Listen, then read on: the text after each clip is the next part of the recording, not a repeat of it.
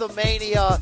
The mega powers are back together. It's the State of Combat on CBS Sports with the Brian Campbell, and it's a podcast that is back with a bang. Pro Wrestling Edition this week as we go up and down the road on a fantastic week in the life of sports entertainment, from Raw to SmackDown to outside the walls of WWE. You better believe, folks, it's an audio that is backed and jacked by the performance enhancers. The Brian Campbell, your boy, the Silver King, coming at you in a hot second. I know what you're saying last week. We didn't have a lot of good things to say about the product. Rightfully so. Then Brooklyn bed sheets were back again. I'm not saying anybody's listening to us, but they changed, and we are pumped up. We are excited to tell you what happened, what we liked, what we didn't. And by the way, if you like this show, and I know you do, please, we're not rapidly expanding in the area of 5-star reviews like we once were. Get on over to Apple Podcasts, Spotify, MySpace, Christian Mingle, wherever you listen to this fine audio. Hit us up with that 5-star review. Much obliged. And of course, check out our other offerings from the State of Combat this week in the sports of boxing and mixed martial arts. This is a service you need to have that you won't want to miss. But anyway, let's get back into it. Between the ropes, it's wrestling time. Let me welcome in my co-host. Silver King, come on down. Say hello to the bad guy. Oh, yeah. Yeah, let's let that thing play out. He never hedged. And moving forward, he can call it a belt. He's the Silver King, Adam Silverstein. Hey now, I will call them what they are, which is titles, BC.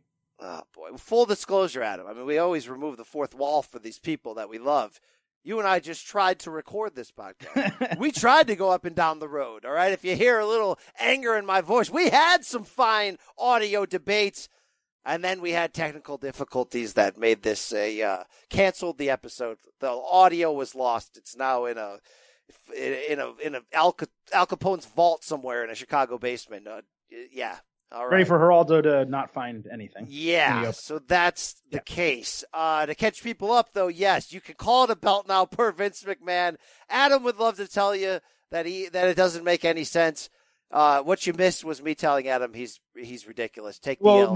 What you missed was me explaining to Brian that the belt talk, unlike what Meltzer reported, which is that Vince is now allowing it on all TV shows at all times, is it's completely relegated to Becky Lynch, as I explained last week, because of her nickname, Becky Two Belts, which is a good, alliterative, fun nickname for Becky Lynch. That's the extent of it. When I hear it, I watched 5 hours of WWE TV this week. I did not hear that word uttered any other occasion unless it was in reference to Becky Lynch or the women's title picture. So if it goes beyond that next week and they start calling the Universal Championship a belt and they start referring to other things, I will fall right in line and agree that Vince now allows it. But right now, I think just because Meltzer heard the word on WWE TV about the women's title does not just mean that Vince is now allowing it for everything, because either he didn't or I didn't hear it over the last 5 hours of WWE TV. Wow, look at Adam Silverstein calling out Uncle Dave's credibility. I mean, not calling him out. He may have sources. Telling you what I heard. Adam, he may have sources. I just want to let you know that. Hey, so you can criticize, but I can't. I'm just saying, he may have sources inside that said this is something that Vince has pulled back on. And maybe he did, but the asterisk there was regarding Becky Lynch. Because that's all I heard. It's the only time I heard that word uttered over the last 5 hours of WWE TV. Well, if Becky was the catalyst in getting that ridiculousness changed, then God bless her. 2 belts, Becky will live on. We can call it a belt, Adam, because guess what? When you win the damn title, they put a belt around your waist. You win, yes, but what do you win, Brian? The title. And what's the manifestation of that title? The physical manifestation of that title is a belt or strap, whatever you want to call it. Right. Although it does not hold your pants up. So put the belt around that person's waist that we want to take a push. It's a belt. It is what it is. Put the belt around the champion's waist. Oh, boy. Oh, boy. Congratulations, you played yourself. Silver King, take the L and move on. You congratulating yourself there? That's nice. As the great Nick Costos once said, come on, let's move on from this. Take the L and admit you're wrong, because you sound ridiculous. All right, Adam, we can't fight. We can't argue here. This is a great time to be a wrestling fan. There's so much great going on. After last week made me really question my existence. By the way, our first title versus belt conversation was better. But yes, the last week has been fantastic. Really, as soon as WWE TV ended last week and NXT started, from that point through now, the last 7 days have been terrific. And when we're talking about quality, we're not just talking about WWE TV and NXT. Across the board, there's been a lot of really good, interesting, informative, debate-worthy wrestling things that have happened over the last 7 days. And it's almost been difficult not to have a podcast to talk about it, in the middle, because so much has happened that we probably could have had two. Yeah, I have not received this many DMs in a long ass time from our great listeners. And by the way, a lot of people popping. I missed this in real time that Shane McMahon called it the Mount Mushmore. Did you catch that? Yeah, I did. It wasn't good. A lot of people saying, "Hey, I know I didn't make the four horsemen of the SOC apocalypse, but can I make Shane's Mount Mushmore?" And shout out to Billy Uzinko on that one, among others. Yeah, look, I got so much happy stuff to talk about. I got so many things to hit that siren button for. What a time to be alive, Adam. Well, I mean, really, there's a third boom period. We're right in the middle of it. We were on the ground floor of the revolution. We saw it come. Well, okay, I'm saying we. I'm being real nice. I saw it coming a long time ago. Oh, you thought it was coming hear you Jimmy. Thought it was coming in Japan. Come on. Right, I thought it would be Japan coming to America. Turns out they're calling themselves AEW. The whole point was it's the same people. Sure. And it's happening. You never thought it would happen. It's happening. But again, that's just part of the equation, because that stuff happening along with the Fox deal is going to have to make WWE be better. This week, they were better. It felt good. NXT's always better. Heck, you can turn on Impact once in a while and run into something good. There's a lot of good stuff happening. Starcast 2. Did you check out the audio last week, listeners? Vince, we had Ric Flair. We had Conrad Thompson, little bonus action that you don't want to miss. A lot of good stuff there. Hey, we got some bonus audio this week, Adam. All of our leftover hodgepodge from WrestleMania weekend is going to be combined into one show.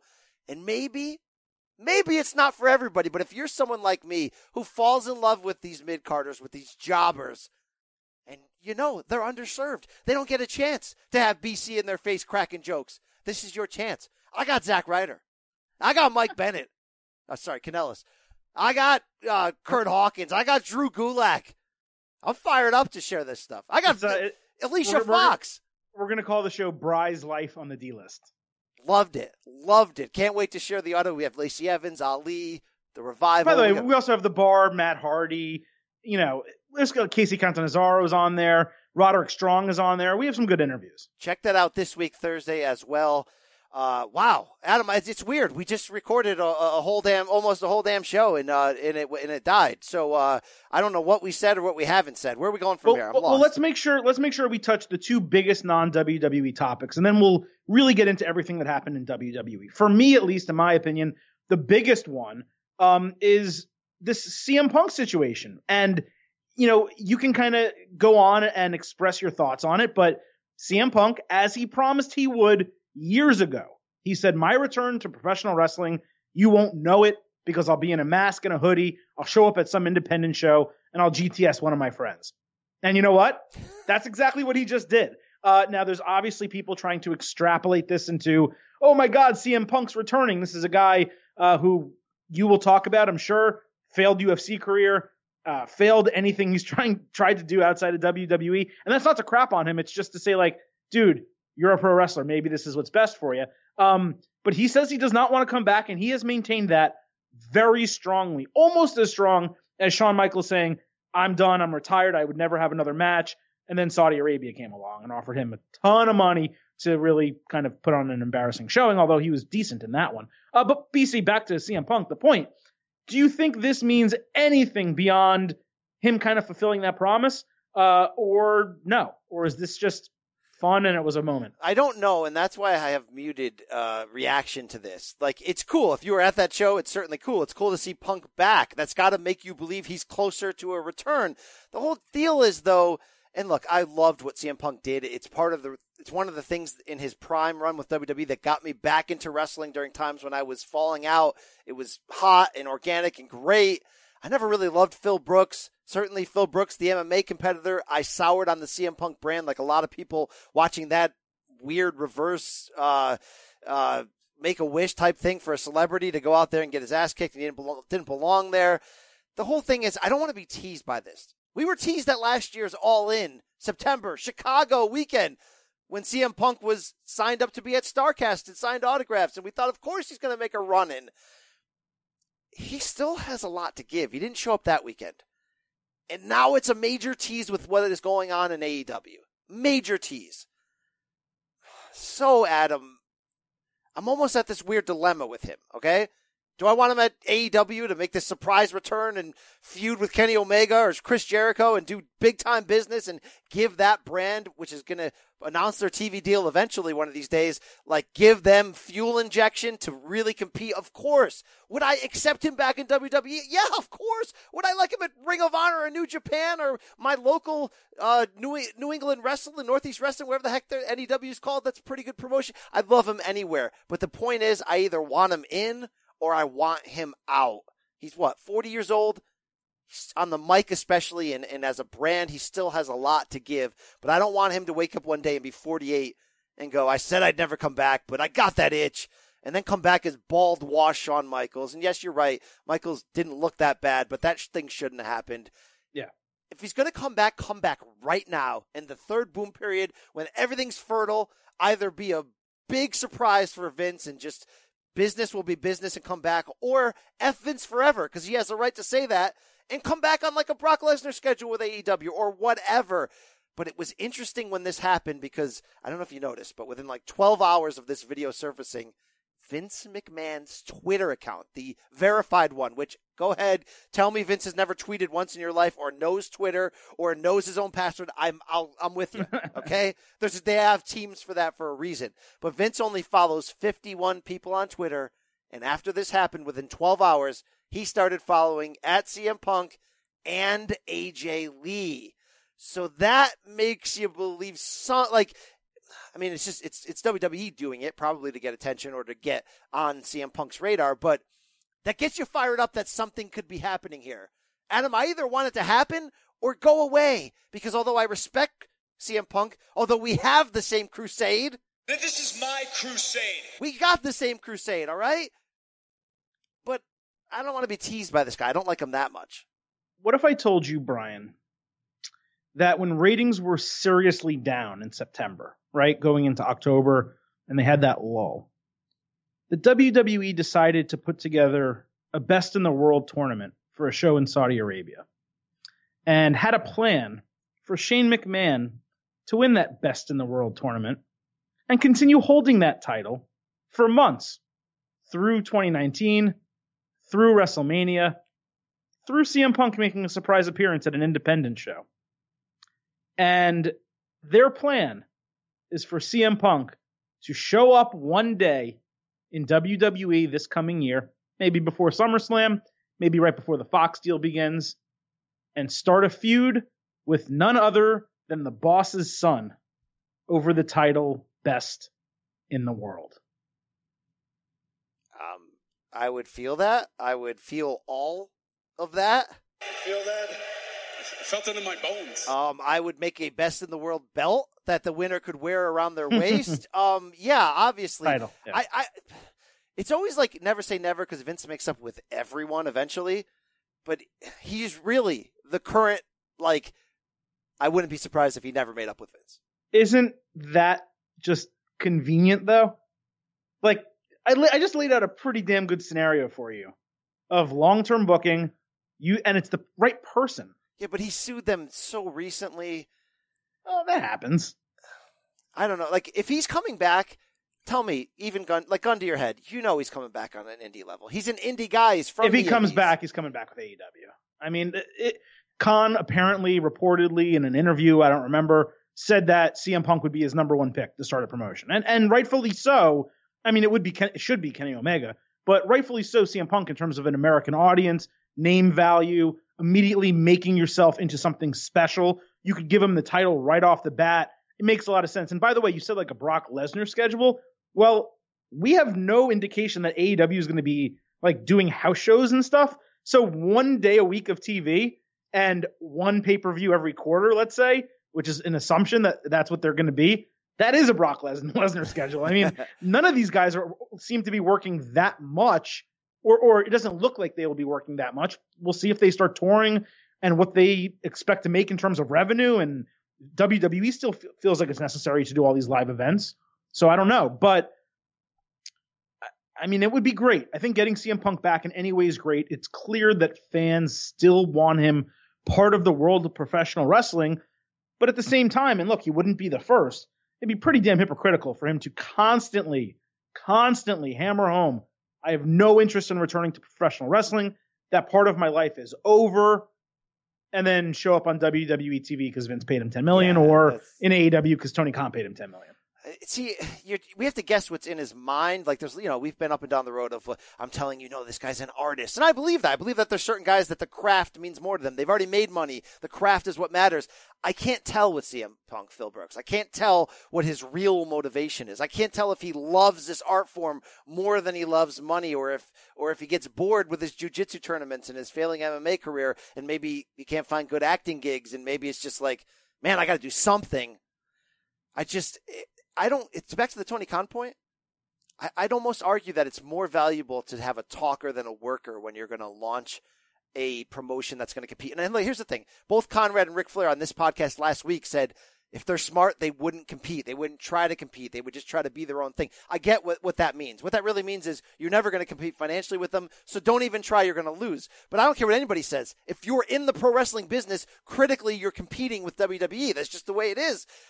Imagine if you had CM Punk as the face of what you're doing, and then imagine if you dipped into the territory, which we don't know if they're going to do. They haven't done it yet, but dipped into the territory of doing anti-WWE promos and slander, attention. But even if they don't do that, and he just cuts promos, and that other company I was once with, his first promo, he says it, and then he never touches it again. They don't need that necessarily. What you need is name value.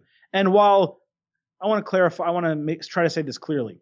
While CM Punk would make WWE more money, he's more valuable to AEW.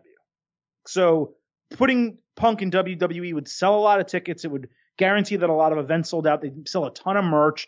But he would also sell a ton of merch, maybe as much, with AEW. And he's more valuable for them because it would have people from WWE that are kind of looking at AEW like, oh, man, I don't want to watch more wrestling. This is enough.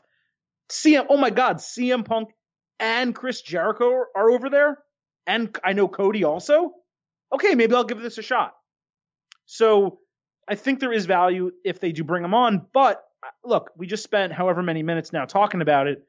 He did a run-in at an indie show, and that's kind of what he said he would do years ago. And apparently, according to someone on Twitter, and it's a legit person, but I can't credit them because I don't exactly know who it was. Apparently, he's actually done this 3 or 4 times, and just no one knew in the past. So they show me the video if I'm going to believe that. But, I know. I'm just. All right. What about if Paul? What if Paul calls him up? Because we know he hates Vince. See, we know Phil hates Vince. Does Phil hate Paul? I don't know that for a fact. What if Paul calls him up and says, "All right, Punk, you're only going to work part-time. So you don't have to deal with Vince. It'll be in your contract that you don't have to deal with Vince or anyone else you hate there. You're only dealing with me. You are going to be the face of NXT, and we are going to launch NXT as a legit third brand that's competing with Raw and SmackDown and is invading Raw and SmackDown." I know we already kind of have done this before, but you'll have the show to yourself. You're the guy. Come on, lay the pipe bomb on me, big guy. Come on, go ahead. What do you think? Wasn't he the leader of Nexus at one point? Yeah, it's the same color scheme. Okay. It's kind of the same idea, but that would obviously be great. We know that pitch has worked for at least one other person before to stay in NXT. That seems to be that would be a good pitch, but I don't think if you're bringing CM Punk back, you want him in NXT and on That's true. FS1. You want him on Fox. You want him on Fox. Yeah, you're damn right. You want him on Fox. All right. There's so much. We can keep going, Adam. There's so much non-WWE. One more thing let's talk about, just to satisfy and settle your urges before we get to WWE stuff. Goldust officially retired, Goldust, in WWE, and Dustin Rhodes has emerged and will be joining AEW, but more importantly, facing Cody Rhodes at Double or Nothing in not necessarily one of the top matches on the card, but a match that will have natural storyline build. Are you excited for this development? This is a match that we've seen before, although not really to the level that this would be. Or is this kind of just like? Are you kidding me? Are you kidding me right now? Oh yeah! Are you asking me if I'm into this match? I'm all in. Are you all in, Brian? Oh, come on. Good Lord, am I into this match? Why? Story! This is steak dinner of story. And shout out to them for what they're already doing. I stumbled into that video. It revealed, the road to Double or Nothing, revealing Cody's opponent, not knowing who it's going to be. And right away, you get hit in the field spot. You get kicked in the field spot. The story, guys, this rules. This is fan-friggin-tastic. I am so fired up that this is part of the Double or Nothing show, the launch of AEW. It was a surprise when Goldust followed up and said he's leaving the company on mutual terms. The Goldust mask is done. He's got a new gimmick there with the red face paint. And somebody on Twitter came at me hard. Who is this guy? Where is he? Lucas Day at Luke Lakers. All right. Maybe he's my own Thomas Jordan Sutton. Maybe he's my new rib sauce. Maybe I got to have a feud with this guy.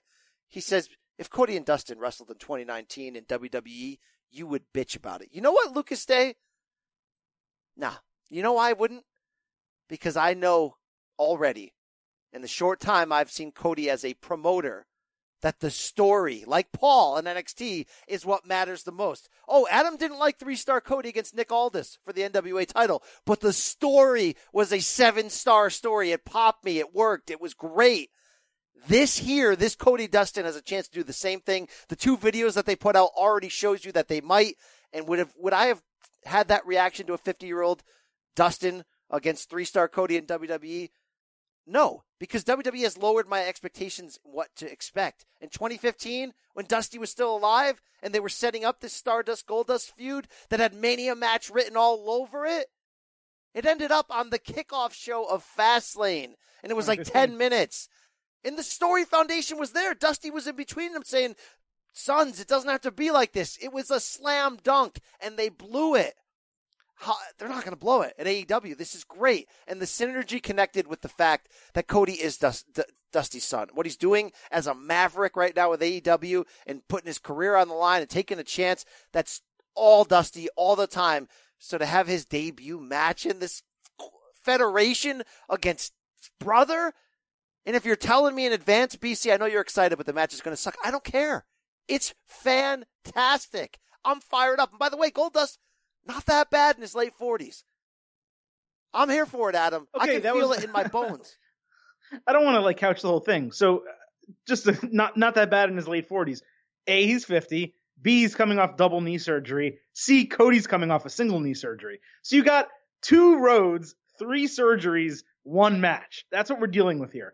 So I'm not going to rev my engine. I'm not going to blow the horn here, but I'm going to give a solid 2 thumbs up. Cool. I'm excited for this match. I think it'll be good.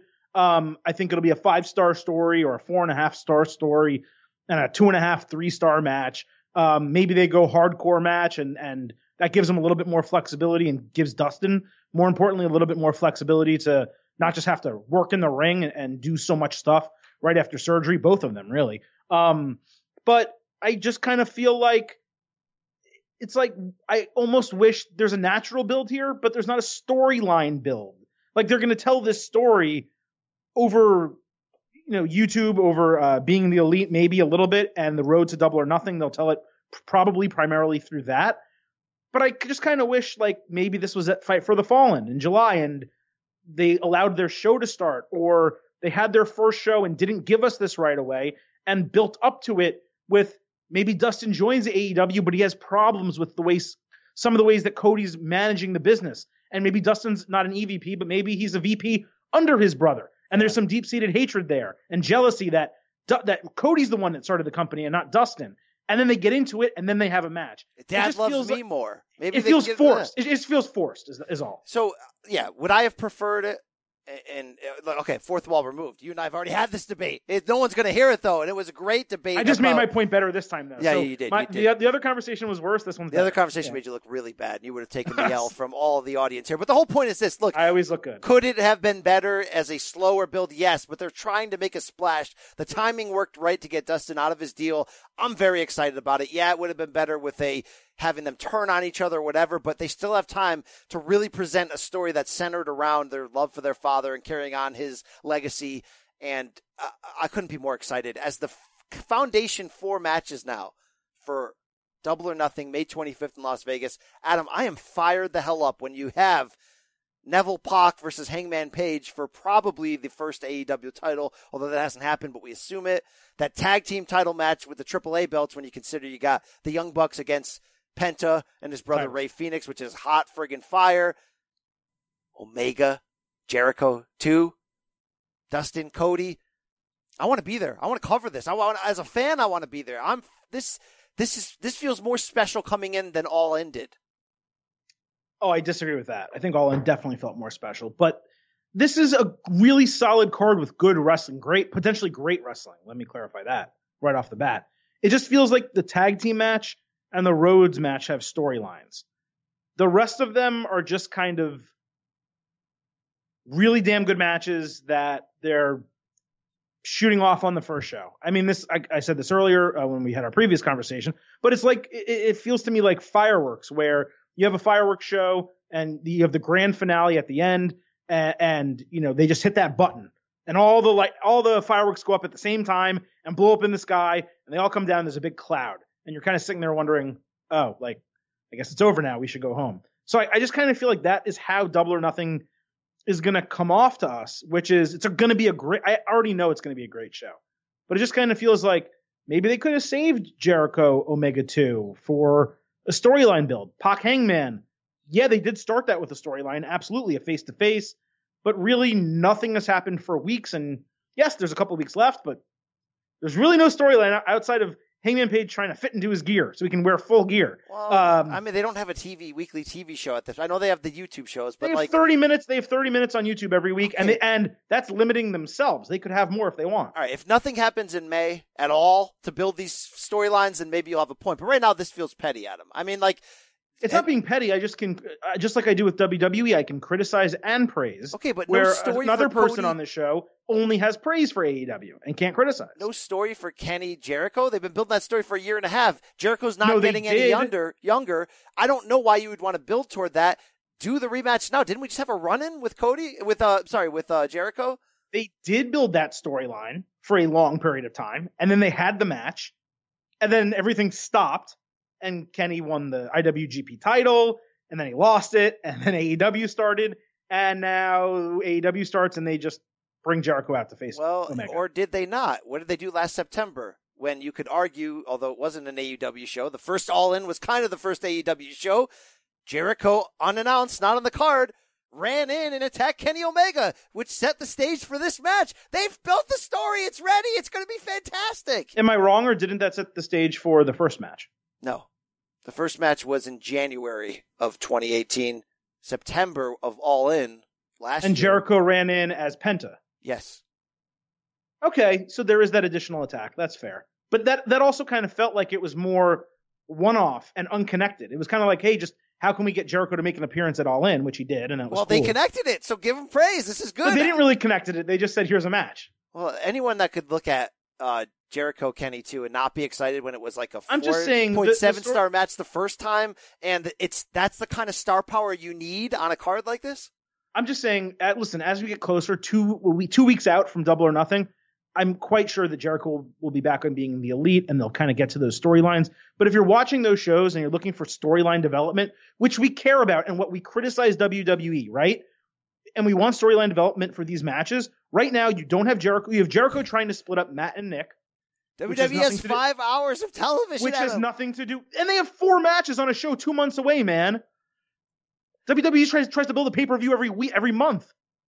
So you have Jericho trying to split up Matt and Nick, which is one storyline. You have Omega trying to start Fyter Fest, which is, by the way, fantastic storyline, great name for a show, really funny. But you have Omega trying to do that, and then you have this librarian thing happening, and there's no build for these matches that are crossing in between. So look, if next week, being the Elite and Road to Double or Nothing switch gears and they start telling storylines, bringing us into this first ever AEW show, great, fantastic. But right now, there is a lot left to be desired from a storytelling standpoint for this show. That's such a Silver King take. It's like you're afraid to get excited about something being good, so you have to prepare yourself that it isn't that good and it's going to let you down. I prefaced the criticism by saying I expect this to be good, if not great.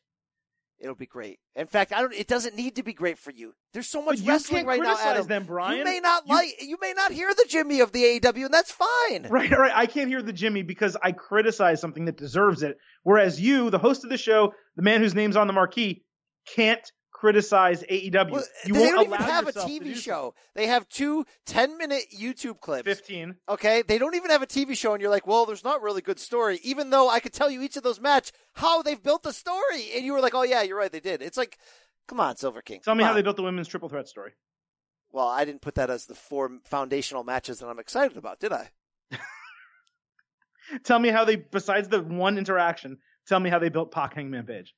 Well, that one interaction was when they announced Pac signing. Okay, so that was 3 months ago. Okay, and they've had they haven't touched it. They've had 2 rallies, and they both appeared at each rally and they had messed videos with each other. where they said, "Hey, I'm going to beat you." So the rally was how they built the storyline. No they don't have a TV show, Adam, so they can't do it. They have 2 shows on YouTube every week that they can build storylines for these matches. Right, well, let's see. And they're doing a good job. What they're doing a really good job cementing characters. They're creating the MJF character really strong, the Sammy Guevara character really well. Britt Baker, they're doing a good job building characters. But all those people I just mentioned, not Britt, but the 2 guys, they're in the over the budget battle royal. They're not even in a regular match. Give me Hangman Page storylines and Pac storylines and Kenny Omega that relate to his match with Jericho. They'll do that in May. The only storyline they're really strongly building on that show are the Jacksons against the Lucha Bros. They're building doing the a great undercard job. out. We'll see it. Look, if they punt in May, you'll have some rightful criticism. Criticize AEW. Give me a criticism right now. I would have liked Cody and Dustin to get built too, but you know what? When you got something that big and you're launching a league, go for it. All right. And by the way, we mentioned Leva Bates, Blue Pants last week. And now she's the librarian on AEW. How is that synergy? I was fired up for that development. A lot of our listeners, by the way, finding out that there is size large Blue Pants NXT t-shirts available on eBay right now. I may have to dive in and get that. All right. I may have to jump in and get that. I just have one question for you, Adam, though. Are you guys ready for a revolution? You don't sound it. I don't know why you don't like Conrad, but this is like whoever said that. I don't like that you play Conrad. that clip when there's a better Cody clip that we should play. No way. Who's actually part of AEW. No way. Oh, God, I can't wait for this AEW thing. I don't know the listeners. All right, we got it out of the way. Oh, my God, let's talk about AEW forever. Hey, BC, why don't we jump into the real money, the real show, the main event? Yeah. All right, let's do it. This is the main event. All right, so WWE last week was awful. Straight up. The Superstar Shakeup didn't make a lot of sense. They left us Monday and Tuesday night wanting a lot more from both shows. And you and I spent a good hour on this program rightly criticizing WWE up and down for decisions they made and lack of storyline and 2 bad weeks of TV coming out of WrestleMania. But Brian, I watched 5 hours of television this week. WWE TV, Raw and SmackDown. And I was thoroughly entertained, start to finish, top to bottom, straight off the top. Are you in agreement with that? I know you want to hear my opinion. You want to hear my analysis. I'm going to give it to you. But first, Adam, I'm going to give you a word from our friends and sponsors. And we're back. Adam, did I love this week? I loved it. Was it great? Was it top shelf across the board? No. But it was fresh. And when something is fresh, it can make up for mistakes along the way. It can elevate something. Raw, the first 45 minutes was trope heavy, same crap. Look, I could not have been more disappointed with that opening segment on Raw. When Triple H comes in the ring and it's all fun and games, bro hugs, high fives to Seth Rollins. We're boys now. Who cares about storyline? And then it's the same typical WWE main roster trope of one by one, a talent comes out and makes a bid for them to win a title, and then they get interrupted by the next guy and the next guy. But how they evolved from there and put on 2 hours and 15 minutes of fresh, new, I don't know what changed. I don't know if Vince wasn't there this week or if he stuck back. I mean, you hear a lot of weird reports, right? Brian James, the Road Dogg, is no longer writing SmackDown. He's got a different creative position. We know Jared and others and the former TNA guys are back there. I don't know how the formula works. All I know is we rightfully ripped the Raw and SmackDown after Mania and the Superstar Shakeup for a lack of originality, no correlation, no foundation. This week felt fresh. The new feuds felt good. And there was just an overall connected feel that anything can happen. That it just and when you back that up with matches that matter, and they did a great job with the 2 triple threats leading into that main event match, and then you give and the main event match is okay, but the 2 triple threat matches were pay-per-view level matches, and to get a result. I mean, look, Adam, they telegraphed where we thought that main event of Raw was going. Telegraphed it in your heart. You were throwing a fit about it, and I would have been okay with it. And to then one more time give you what you want and deserve in a surprising manner. SmackDown wasn't as good, but pretty damn good overall. It doesn't feel like they fixed it, but it feels like they're trying.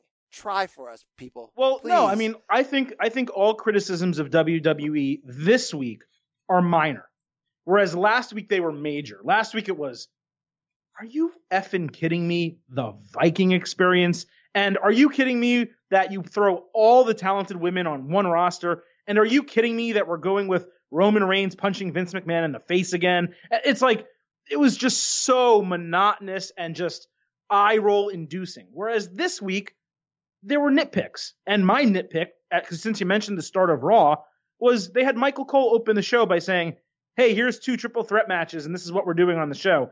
And then they ran the storyline to expose those 2. Why are you doing that? Why don't you just do the TV stuff and then have Michael Cole give the graphics and this is what's going to happen tonight?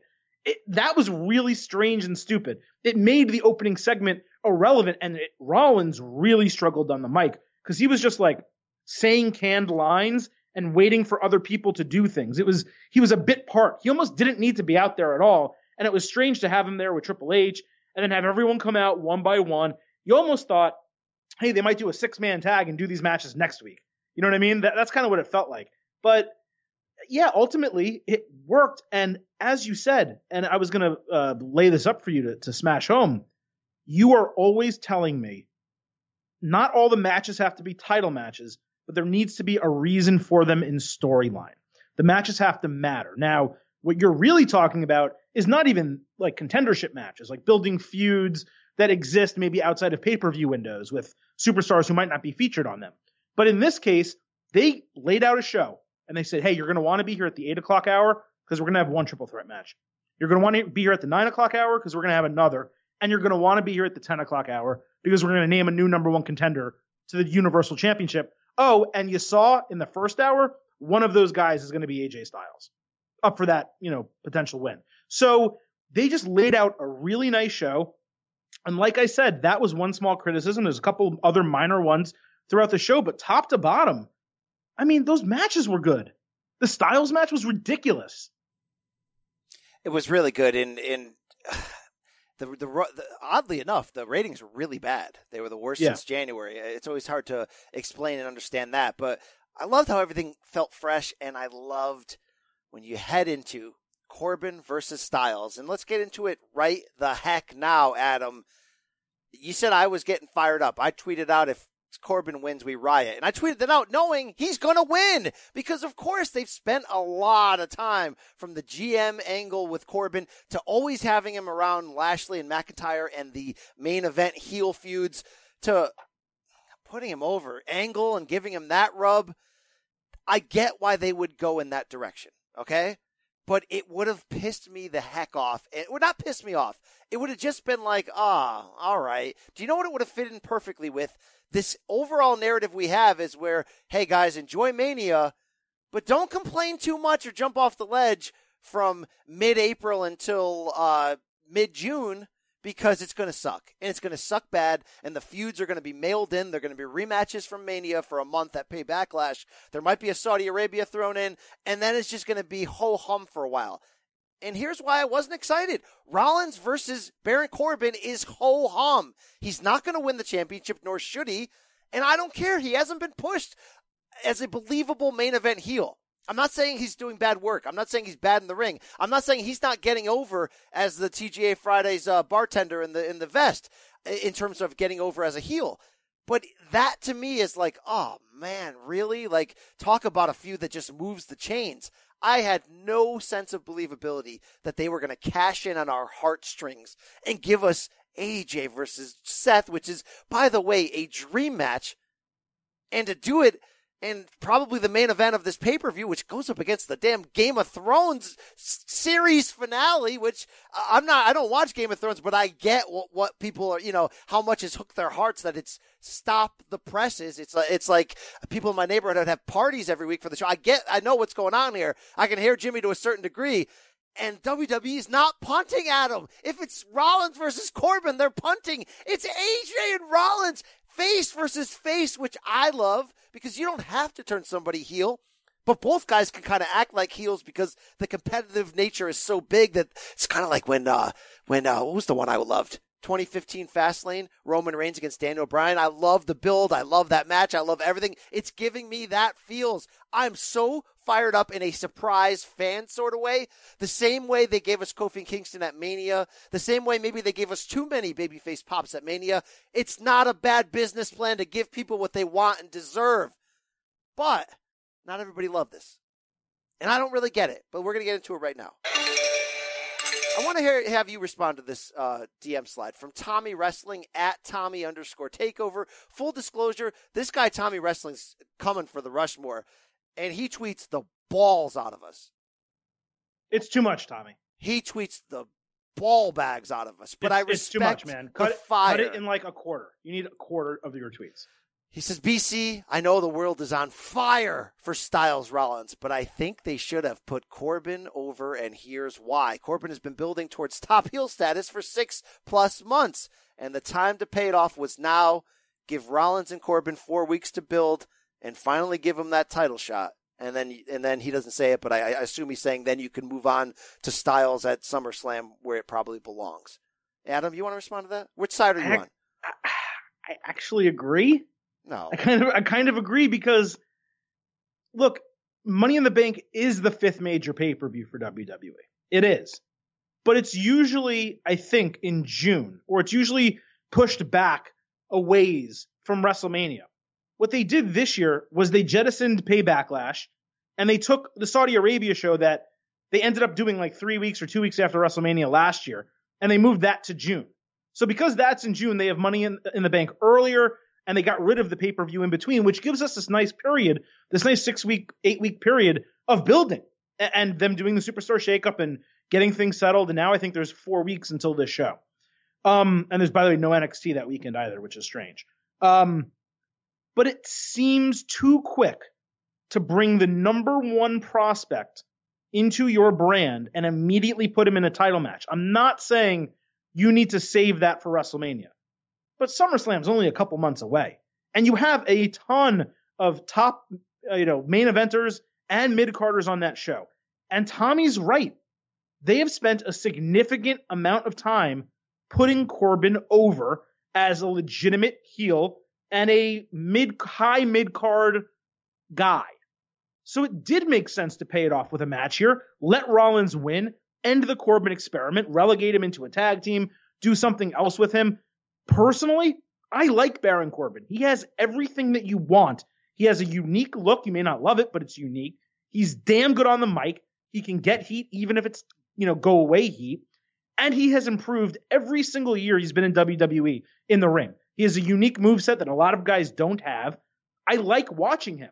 That doesn't mean I like the storylines they're telling with him. I like him. So If you told me ultimately that his first challenger is going to be Baron Corbin, he's going to beat him, AJ is going to win Money in the Bank, or maybe he doesn't, but he's in that match, which would be a good spot for AJ, and AJ works his way up to number one contendership against Seth Rollins in the main event at SummerSlam, I'm all in. Because this match is in this show, and it's probably going to main event, I think we're going to get a schmaz finish, and we're going to look at ourselves and say, they're going to do with Styles Rollins what they did with Styles Nakamura.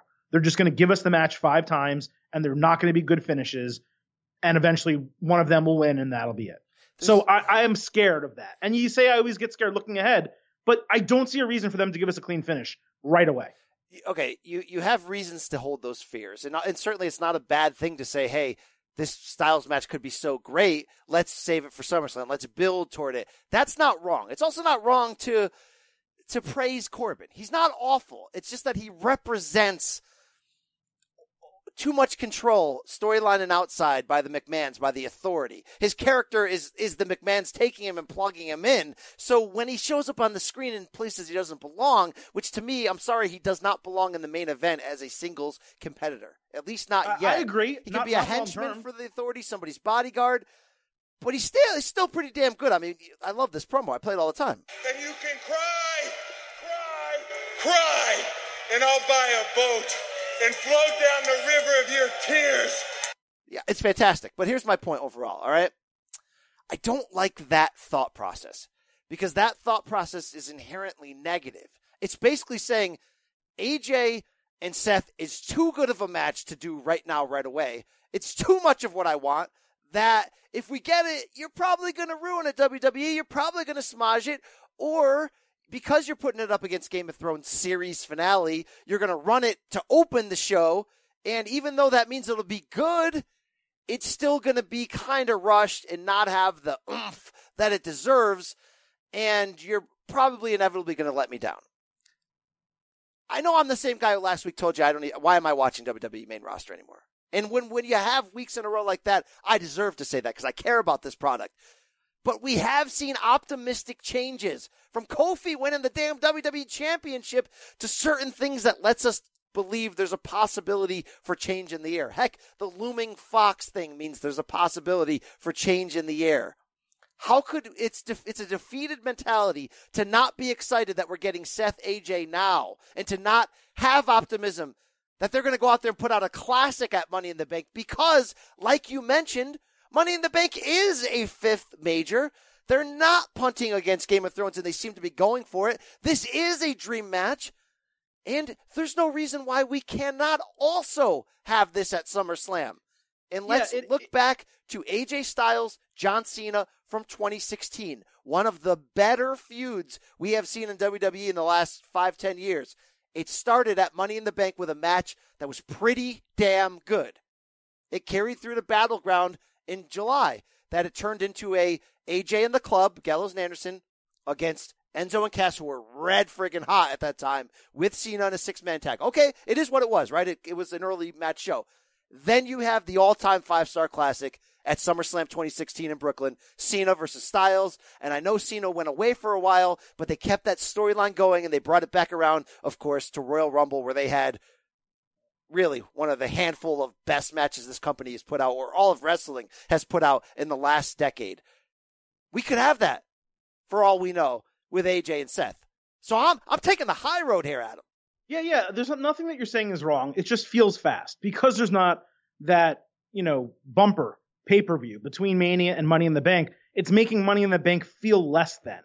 It doesn't feel like a major, and it feels rushed because he's been on the show for 2 weeks. He made his debut, and then he became the number one contender. It's almost like work up to that, especially when you had, and again, because Drew McIntyre should have beat Roman Reigns, and I've said this, but you had Drew McIntyre who was looking pretty damn strong. You still have Bobby Lashley out there who, you beat Brock, but Brock's a shell of his former self. I'm Bobby Lashley. I'm everything he used to be. You have that potential match. There's other things they could have done to kind of give us a little space, and let's not forget, there is going to be a Saudi Arabia show, Blood Money in the Sand 3, in June. So what are you going to do for that? So that's kind of the perspective that I'm looking at it from. It's not that I don't want it, not that I'm not excited, not that I don't think it's good booking, but I hope.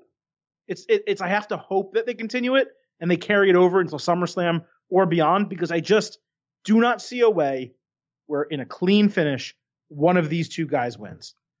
Man, I would, unless this is to turn AJ heel, which would not be a bad idea. And by the way, where is Gallows and Anderson? They're on SmackDown. Is that official? Well, the Superstar Shakeup apparently is now 2 weeks, so it can be 3 if necessary. Well, they can put them anywhere they want. They haven't showed up, so I know that we can rightfully, even this week, even though there was good content, we should can rightfully rip Vince for the haphazardness of just making people switch brands. It just makes it all look like a joke.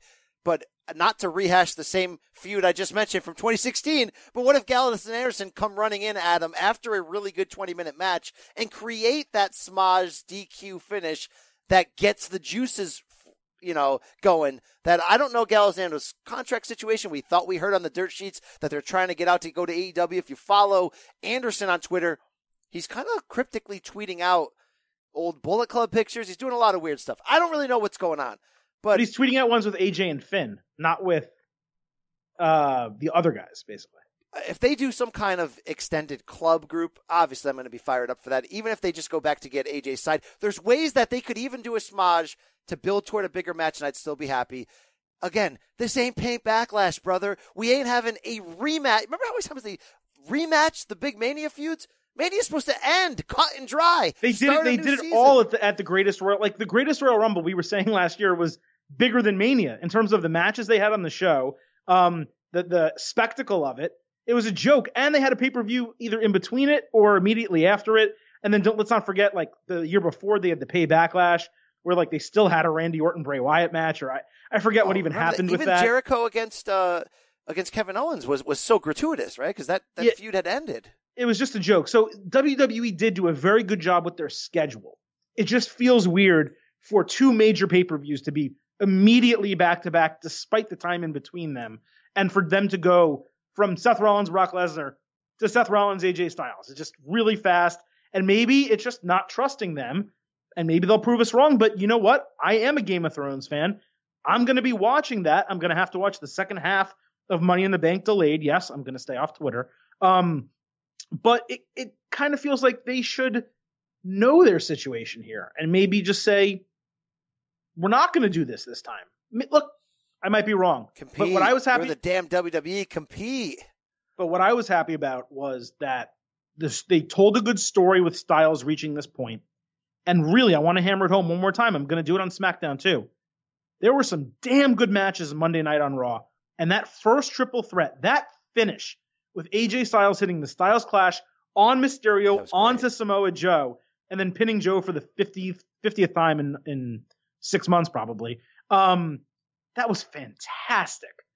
I loved everything about that. That was really, really, really, really damn good. And by the way, every time you ask Triple H about competition or any WWE top person, they'll say, oh, NXT is our biggest competition. Or they'll go that other way, Adam, and go, we're not competing against other wrestling companies. We're competing against HBO, the NFL, Game of Thrones, American Idol, whatever. We're like, So if you are, then compete. And that's why we have to applaud this. Yeah. So moving over to SmackDown, since I just mentioned it, there was another damn good match on SmackDown, BC. Maybe the best that we have seen, and I'm going to speak for you, but I mean it for myself. Maybe the best I've seen Shinsuke Nakamura look in a really long time. But Kofi Kingston, Shinsuke Nakamura in the main event of that show, and SmackDown ends, yes, you all expected it, with Kevin Owens turning heel on the New Day, and specifically Kofi Kingston. I got to be honest, like, people will say it's a little too soon for Owens to turn heel, and based on what WWE's booking plans apparently were regarding Owens Bryan at WrestleMania, it looked like they were going to keep him as a face, or at least that's what they were planning to do, have Kevin Owens be this face character who, by the way, was extremely over and getting massive cheers from the crowd. That was really cool to see. But look, I almost don't care that it was too soon because I like the storyline. It's a natural story that they can tell with Kofi Kingston and Kevin Owens here. And even if they take the title off Kofi after a month and just go into the storyline that they had always planned, I'm still probably okay with it. What about you? This was fantastic. This was brilliant. Look, as much as we loved Kofi winning, that can't be a long-term storyline because the core of that storyline is actually true. The whole B-plus player thing. Kofi's not a long-term WWE champion. He's just not. So it's got to be kind of a quick turn where you bridge to something. If that bridge is to put it on a revamped Kevin Owens, by the way, the tattoos look great. That's fantastic. We saw sociopath Kevin Owens come back. That's why this was brilliantly done. The small things. I like how the super kick kind of came out of nowhere after they teased times where you thought he was going to turn on Kofi, and then the kick just happened. So that's well done. And then to see the facial expressions, to turn and put that famous Kevin Owens power bomb on the ring apron, which I have to guarantee hurts so bad. It does. They say, the wrestlers say it hurts more than anything. To do that to Woods is so brilliant because Big E's out. Now Woods could potentially be out. And now you don't have the help to prevent Kofi from losing the title. So they're in such a great spot right now because we got to pop for 2 weeks with Kevin Owens pretending to be part of the New Day, and they did it in a way that made it fun. And now you can spin off where if you're just going to hand off to Kevin Owens, then you're going to get a main event worthy pay-per-view match. And if you're not, they can F around with this Shield idea that I've been throwing out there for a while. And it could be money. And that idea, again, doesn't have to lead to a long-term breakup, but there's ways you can have it lead toward either a New Day triple threat match or handing the title over to Big E through that match. I just don't think they're doing that, man. And there's so many other main eventers on that show now with Reigns and all these other guys and Miz. I mean, I just don't see that happening. Not Miz, sorry. So Reigns, do you think ultimately then KO would be a bridge toward Reigns getting the title back? Yes. Everything is a bridge towards Roman Reigns getting the title. Every storyline in WWE, on whatever brand he's on, is ultimately how does Roman Reigns become champion once again? And I'm not saying that's necessarily. I'm not saying that's necessarily bad. Yeah, it's the just more we truth. think about it, like when they put him on the IC level on Raw during that time that Braun was red hot, and they kind of which Silver King right here, don't forget, was all about. It turned out to be a good idea, but he's too big of a star. You cannot do that again. You cannot do that too Correct. often. It was the right time to do it. Unless you have him in a blood feud with somebody, which when they teased that, I thought he was going to feud Shane McMahon for a while. And I was like, with the heel Shane work on the mic lately, I know to a degree he can still help out Elias, which is the direction they're going now. But with the heel work that he's been doing on the mic, the idea of a Roman Shane feud over messing with people's dad got me fired up. That would be a way to delay having to put the title on him. But you're right. Well, you can only do that for so long. But they can feud him against both of them and have him either beat Elias or have Shane help Elias win, and then he can feud with Shane. So that has a little ways to go, I think. I think they can run this with Roman for a couple months and be totally okay. Maybe it's Shane Roman in Saudi Arabia. Maybe that's the match. Like, that would be pretty cool. That would be so cool. I think you have opportunity there. But, if WWE does go with this Owens-Kofi thing, which it seems like they are, it's such a natural storyline, and it's true, just like the rest of the Kofi storyline. Kofi not only took Mustafa Ali's spot, he took Kevin Owens' spot at WrestleMania. Kevin, as a face, was seemingly supposed to beat Daniel Bryan, the heel, for the title at WrestleMania and be the new face champion of the WWE title. And Kofi took that opportunity. And now Daniel Bryan apparently is injured or taking a break. It's really murky. We don't exactly know what's happening with Daniel Bryan. So they have this guy who they had planned to be a face, who legitimately in real life should be a heel. He should be pissed that Kofi took his WrestleMania spot, his big moment. And he turns on Kofi, and now as a heel, Kevin Owens, and we all love Kevin Owens, the face, but the heel turn Kevin Owens is the best, the prize fighter guy, can take the title off Kingston at Money in the Bank, and I will 100% believe it, and I'll be 100% okay with it. Yeah. I want to see the New Day on the title main event level in a triple threat match so badly. I feel that. Did you see? It's a perfect way. I just don't think it's going to happen, man. I don't think they're going to do it.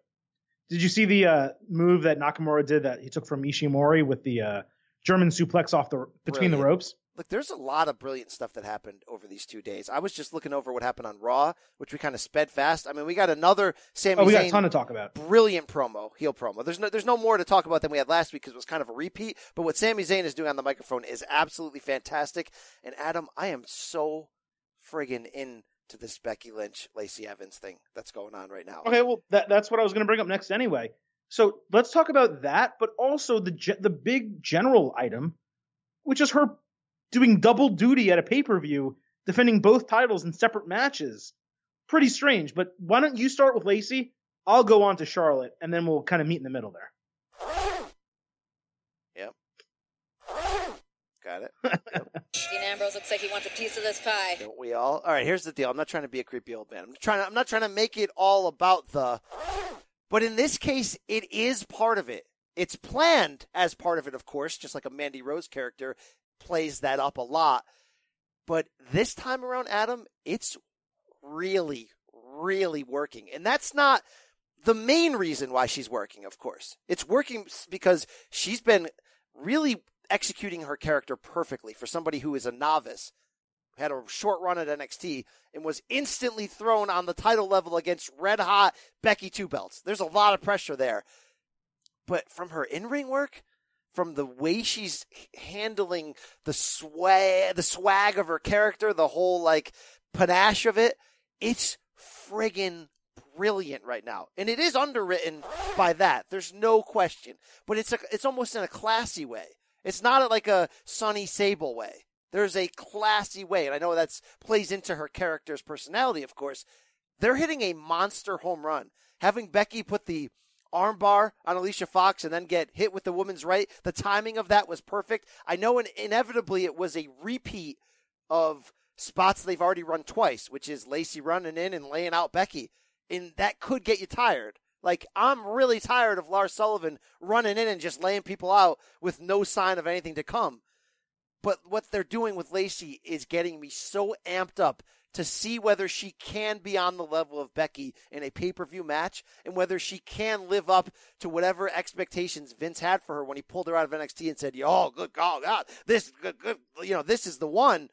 I think she could actually be that, Adam. Like, Mandy Rose has been fine, especially when they tried to push her out there, as this thing, as the sexual thing. But I really am starting to think that Lacey Evans is a star, is going to be everything in every category. And to be honest, we're going to play the sound on our bonus pod this week. But she was in character during that interview. It was maybe 2 minutes long. But what she does with her eyes while playing that character, she knows exactly what she's doing. I mean, she's got it. She has it, Adam. I also think and I could be wrong, but I think they got rid of the quote-unquote sassy Southern Belle moniker. Thank God. And if they didn't, they definitely should. But she was great on Raw, and she really has been. And for everyone that was criticizing her walk down the ring, for all those weeks, it always felt like they were leading to something, and they obviously did. But I'm not going to let Lacey Evans' greatness in terms of the role that she's put forth so far, and as much as I love Becky Lynch, to have us gloss past, and I'll use the word, the absolute shit show that was that Becky Lynch-Alicia Fox match. That match never should have happened, and there's no reason that WWE should allow Alexa Bliss the week prior to come out and beat Bayley in 90 seconds and then have Becky Lynch, the champ, have an 8-minute, 2-segment match with Alicia Fox where every single spot was blown. And 90% of them were Alicia Fox's fault. And I'm not sitting here saying they should go fire Alicia Fox. That's not my job. That match was horrible. And for basically being the lone women's segment on the entire show, it was a joke. They made Becky Lynch look horrible in that situation. There was no reason that Alicia Fox should have been in that ring. I'm not nearly as angry as you are. In fact, I'm not angry at all. The match was wasn't great, but here's the thing. It's a non-title match, as it should be. And the match Why is she struggling with someone who hasn't wrestled in 3 months? Okay, I get the criticism of that, but that was a pretty harsh slam you put on it. Yeah, it shouldn't have been that long. They maybe just wanted to stretch out that segment. But that segment was about Lacey. That's what that was about. And she delivered perfectly. Should she not go life or death with Alicia Fox? Probably not. But it wasn't a title match. I wasn't that moved. Yeah, and neither was Bayley. Neither was Bayley Alexa Bliss last week. They had Alexa Bliss bury her. I have never seen a smaller superstar, and this is a tangent, than Alexa Bliss have 2 moves in the punch, which is basically the women's right, and the DDT that are suddenly so devastating that she just beats people in 30 seconds with them. And then they have Bayley, after losing to Alexa Bliss in 90 seconds, go over to SmackDown, which is how I'll make the connection here, BC, and have a barn burner of a match against Charlotte Flair, who was just the SmackDown Women's Champion. So in what storyline universe do those things make sense? That she's going to have this barn burner match with Charlotte and get her ass kicked by Alexa Bliss. Yeah, that's the lack of continuity. That's the lack of planning for the Superstar Shakeup. You know, we had people debut the second week. I thought the Superstar Shakeup was over. It's so stupid. It's so stupid the way they handled it. They certainly deserve the negative for that. I thought Raw was a better show than SmackDown for some of those reasons, but also because of little things, Adam. That backstage promo, which was 2 minutes with the Usos and the Revival walking in, which it was only 2 minutes. There was no match. There was no attack. But in that 2 minutes, it put over everything. It introduced the Usos to their new brand. It had them cut mini rap promos ripping all their potential opponents. And then the Revival walked in and looked like top guys and tough guys. And now I'm fired up for this feud. That's subtle brilliance. We haven't been doing that on Raw in a long time right there.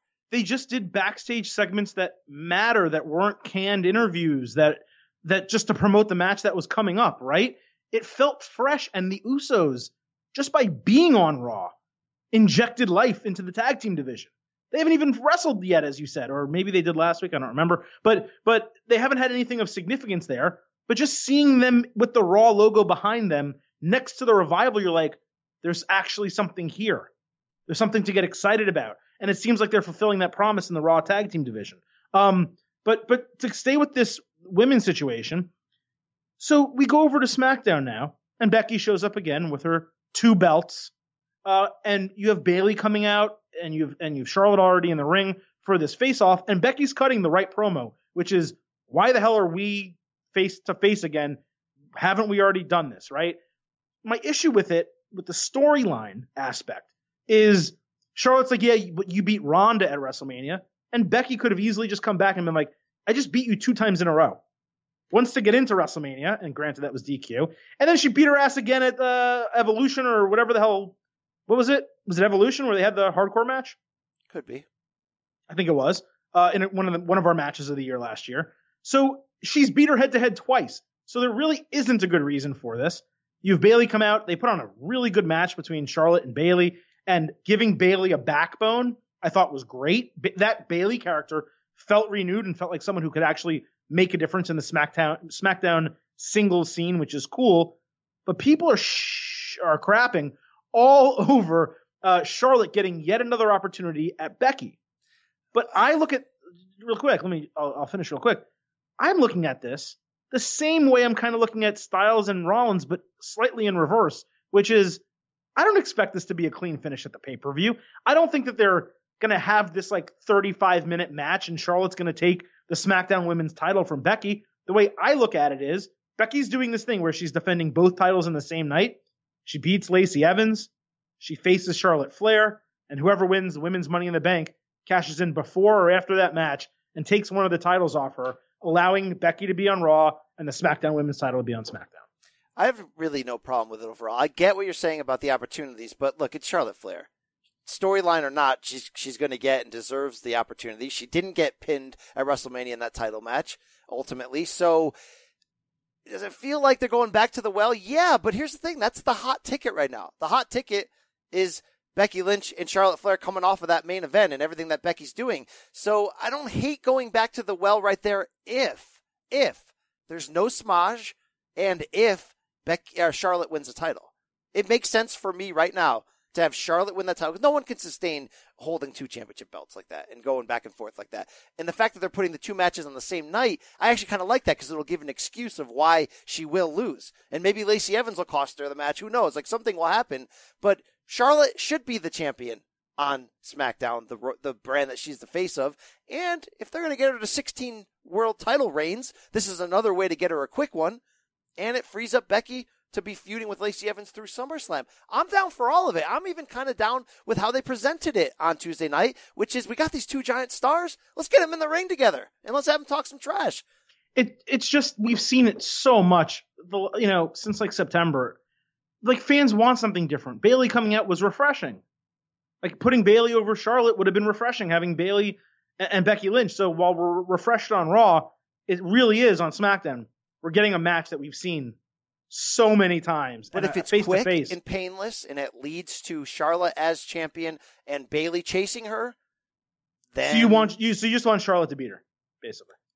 Yeah, I do. The title. I want Charlotte to beat her. Yeah. This is not sustainable. The 2 belts thing is fun. It's a moment. She held 2 up in the air. You'll look back on it with pictures and video, but it's not sustainable. No, it's not. It's not sustainable, and she should be on Raw because they need her more on Raw, Becky, in terms of like the roster. But there's no reason they can't just have Charlotte beat her again. Like they can't just because you know what? For people that say Charlotte is the female Roman, it's not true. It's actually not true. But this makes her the female Roman, and it forces the narrative of we're going to give her number 9 because we need to get her to 16. All right, what about Bayley? And we don't care about the rest of our stories. What about Bayley cashing in? That I'm in for. Bayley cashes in. It's a triple threat. She pins Becky, takes the title. Down for it. And then Charlotte can win it 3 months later if they want. That's fine. All right. But why don't you, but if you're going to do that, maybe just put Bayley over Charlotte, build Bayley up as a legitimate singles performer, right? Like, these are the things in WWE's mind. It's all about Charlotte, and now Lacey Evans and Alexa Bliss, and Becky kind of forced her way in there. But that's it. That's all they care about. If your argument is you're going to make her Roman Reigns, then I would be leery of that.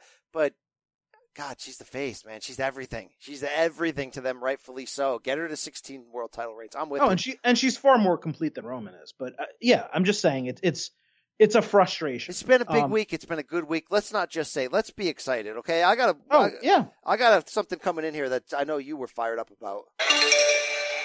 This is from a man named Matt N at SuperMatt1331. I don't think I've ever heard of this guy before, right? But hey, welcome to the family. Thank you for listening. He says, the milk of Mark Nesia is flowing for the glorious Robert Roode. Tell me you're feeling all of that. BC, you're a fan of the 80s territory days, and Roode is a throwback with his style and gimmick. Give him the love he deserves for a change. Adam, I know you popped like crazy when this happened. Absolutely loved it. You want to talk about name changes that make sense? Well, a heel should not be named Bobby. You don't think demons should be faces, BC? I don't think heels should be named Bobby. It should be Bob Lashley or just Lashley. It shouldn't be Bobby Roode. It doesn't make any sense to me. Robert Roode is a great name for him. The porn stash is incredible. And him simply being a heel, which he is far, far better at than being a face on WWE television, is a massive win. And by the way, how did WWE cement that?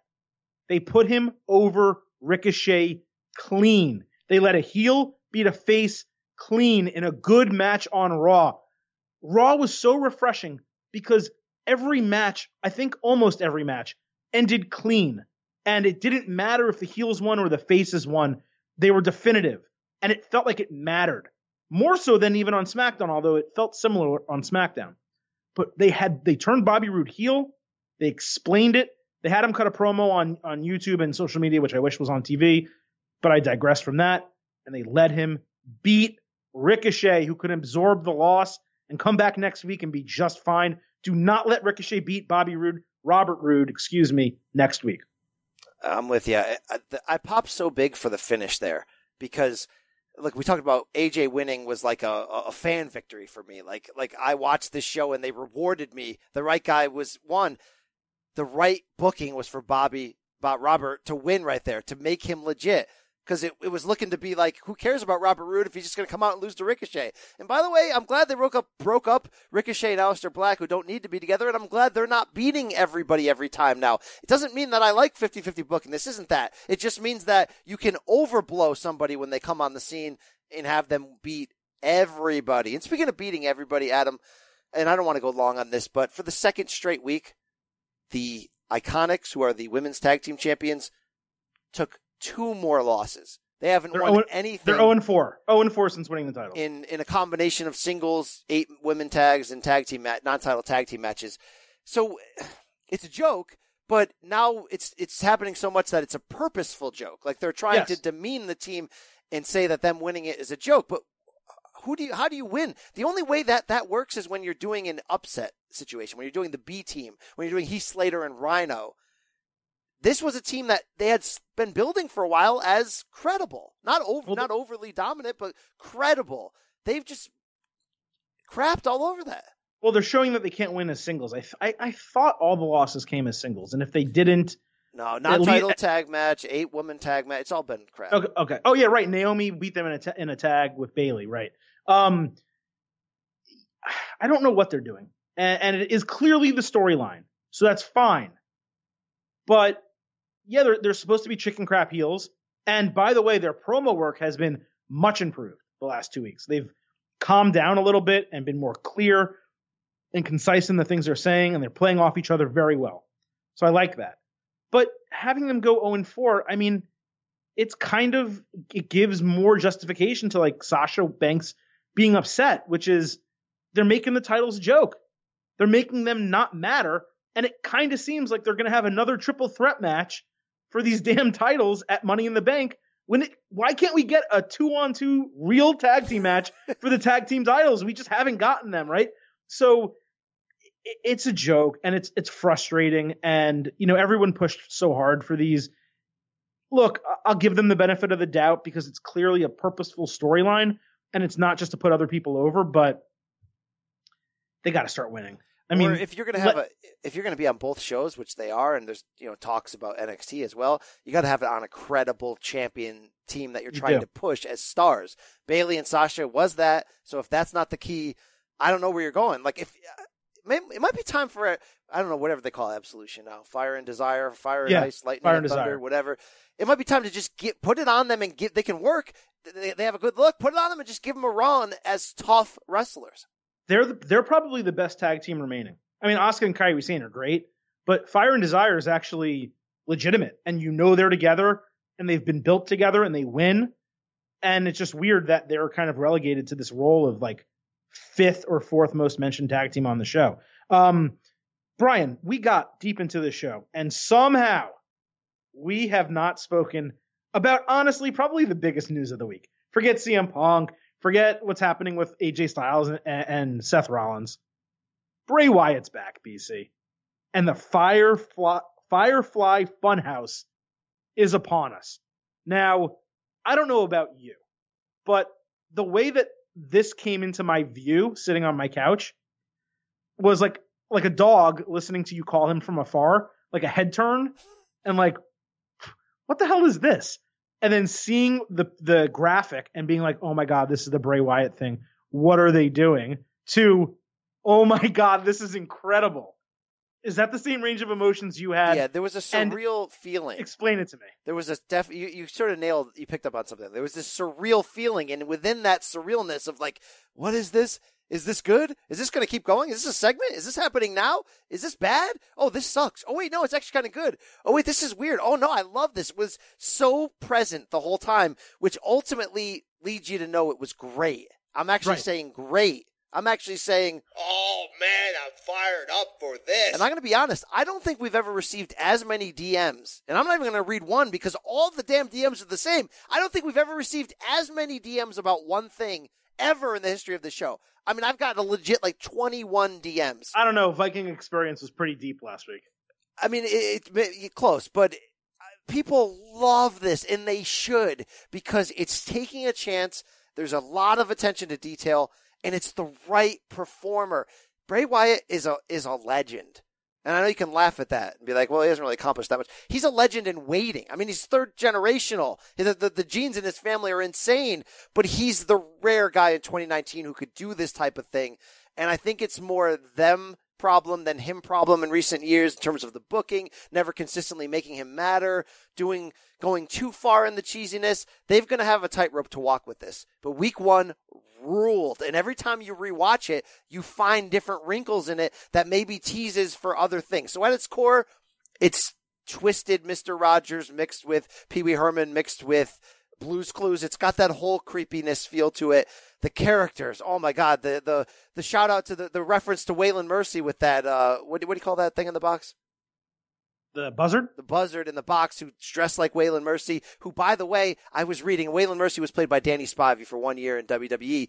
I was reading on Wikipedia, I don't know if this is true, that it was Danny Spivey who was visiting the Performance Center while Bray Wyatt was there in NXT as like a special guest and gave Bray Wyatt the idea for the original Bray Wyatt character as sort of a spin-off of Waylon Mercy. If that's all true, and this is a full circle on that, that's a field spot activation. That's fantastic, by the way. Love that connection right there. And then, of course, that weird, creepy doll.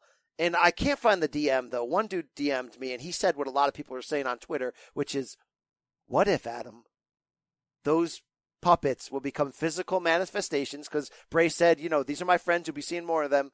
What if that is Eric Young, who seems to be the only Sanity member still alive? And what if Nikki Cross is the female? Yeah, it's certainly possible, and that would make sense, at least in terms of the depictions of them. And that'd be great. Whatever. But I don't even know if he needs a group necessarily, or it doesn't matter. Here's the thing, and Tristan said this. He said that the entire segment, Tristan Atiliano, by the way, at Atiliano_Tristan. He's a member on Twitter. Of our, he is the face of our Mount Rushmore. Face of our Mount Rushmore. Thank you for shutting the F up and letting me talk for a minute. And before I go, I would like to state that I did not bang Sunny. Thank you. I always have to get that out there. He also kind of said Waylon Mercy meets like Pee Wee Herman. That's kind of what he came up with. And I agree. Here's why it was great. And it took me some time because I messaged you and Jack simultaneously. And I was like, I don't know why I like this so much, but I really like this. And I sat back for 5 minutes and I realized Bray Wyatt commits to his characters. It doesn't matter what they are. It doesn't matter if it's the original Bray Wyatt character, that's fantastic, or the ridiculous Sister Abigail stuff that they tried to do around Halloween a couple of years ago, or this. He's, as you said, the only guy who could do this. And he's going to do it well because it's Bray Wyatt. I have confidence in it because it's him. You could put, as an example, Aleister Black in that same spot and have the promo be exactly the same and just as good. And I would look at it and say, ugh. I don't know if this is going to work. But because it's Bray Wyatt, it will work to some degree. It may not be something that lasts 5 years. Maybe it is a 6-month thing and he transitions into a version of his character that's 50-50. To me, it seemed Dr. Jekyll and Mr. Hyde. I forgot what the exact words were on his hands, on those two gloves. One was heel, one was hate. Hate, or something like that. Heel and but hate. If you realized when he put one up to his ear, the hate one up to his ear, and that's when he turned the chainsaw on and cut himself in half, his old self. And by the way, really good production value there were roses behind the part that cut out to represent blood without it being blood. It was so cool. And maybe the heel part is a nurturing guy who, when he puts that up to his ear, it tells him something and he does something else. There's also things that Redditors and other people online found out, that Bray Wyatt had sent tweets dating back to like December that all basically were alluding to him being in a psychiatric ward and being evaluated and having this God complex jettisoned out of his head and this more merciful, kind, caring person injected in. Brilliant. But he deleted all those tweets. So it almost kind of feels like there's a backstory where if fans are paying attention, they can get it. And if not, now they can relive it by going online and reading some of these theories. And if this is just the start of something bigger, Brian, like they didn't screw up the Broken Universe necessarily. They just gave it a limited chance. But maybe this is something Matt Hardy related. Maybe there's a lot who knows what this is? There's so many possibilities, and the truth, more than anything else, it was unique and different.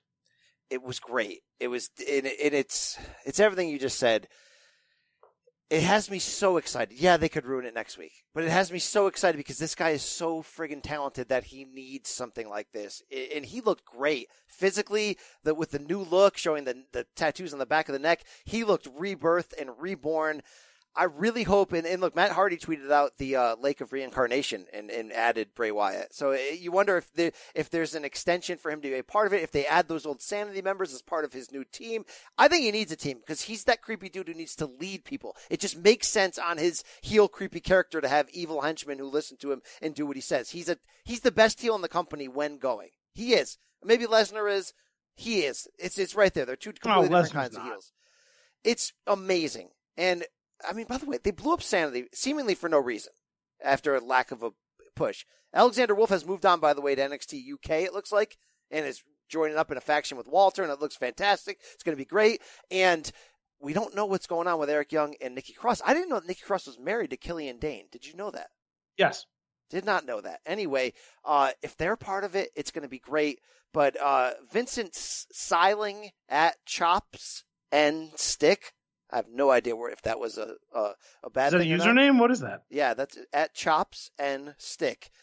He eventually was like, he's always wanted a psycho type of character with a cheery exterior. He thinks the kind that Bo Dallas at his peak at times with sort of that inspirational guy with a mean streak who can turn on you is sort of where he hopes this is going. I would not be against it if it's like that. I don't know how they're going to use the whole Playhouse thing, the Firefly House, whatever it's called, but they got to go big with this, because if they don't go big with this, it's not going to matter. I mean, remember when Bray Wyatt originally went to the main roster and then he ends up in that Cena feud and then there's blood in the ring and there's kids showing up talking creepy to, I want big. I want huge. We don't know what Brandy's on because this segment has appeared on both, but Adam, if you were pulling the strings, what babyface is he going against off the start? Something's got to matter here. So that was a nice surprise too that you just mentioned. He was on both shows where we thought it was Raw, because that's where it, that was the first time you saw it, and you're like, oh, okay, he's going to be on Raw. That makes sense.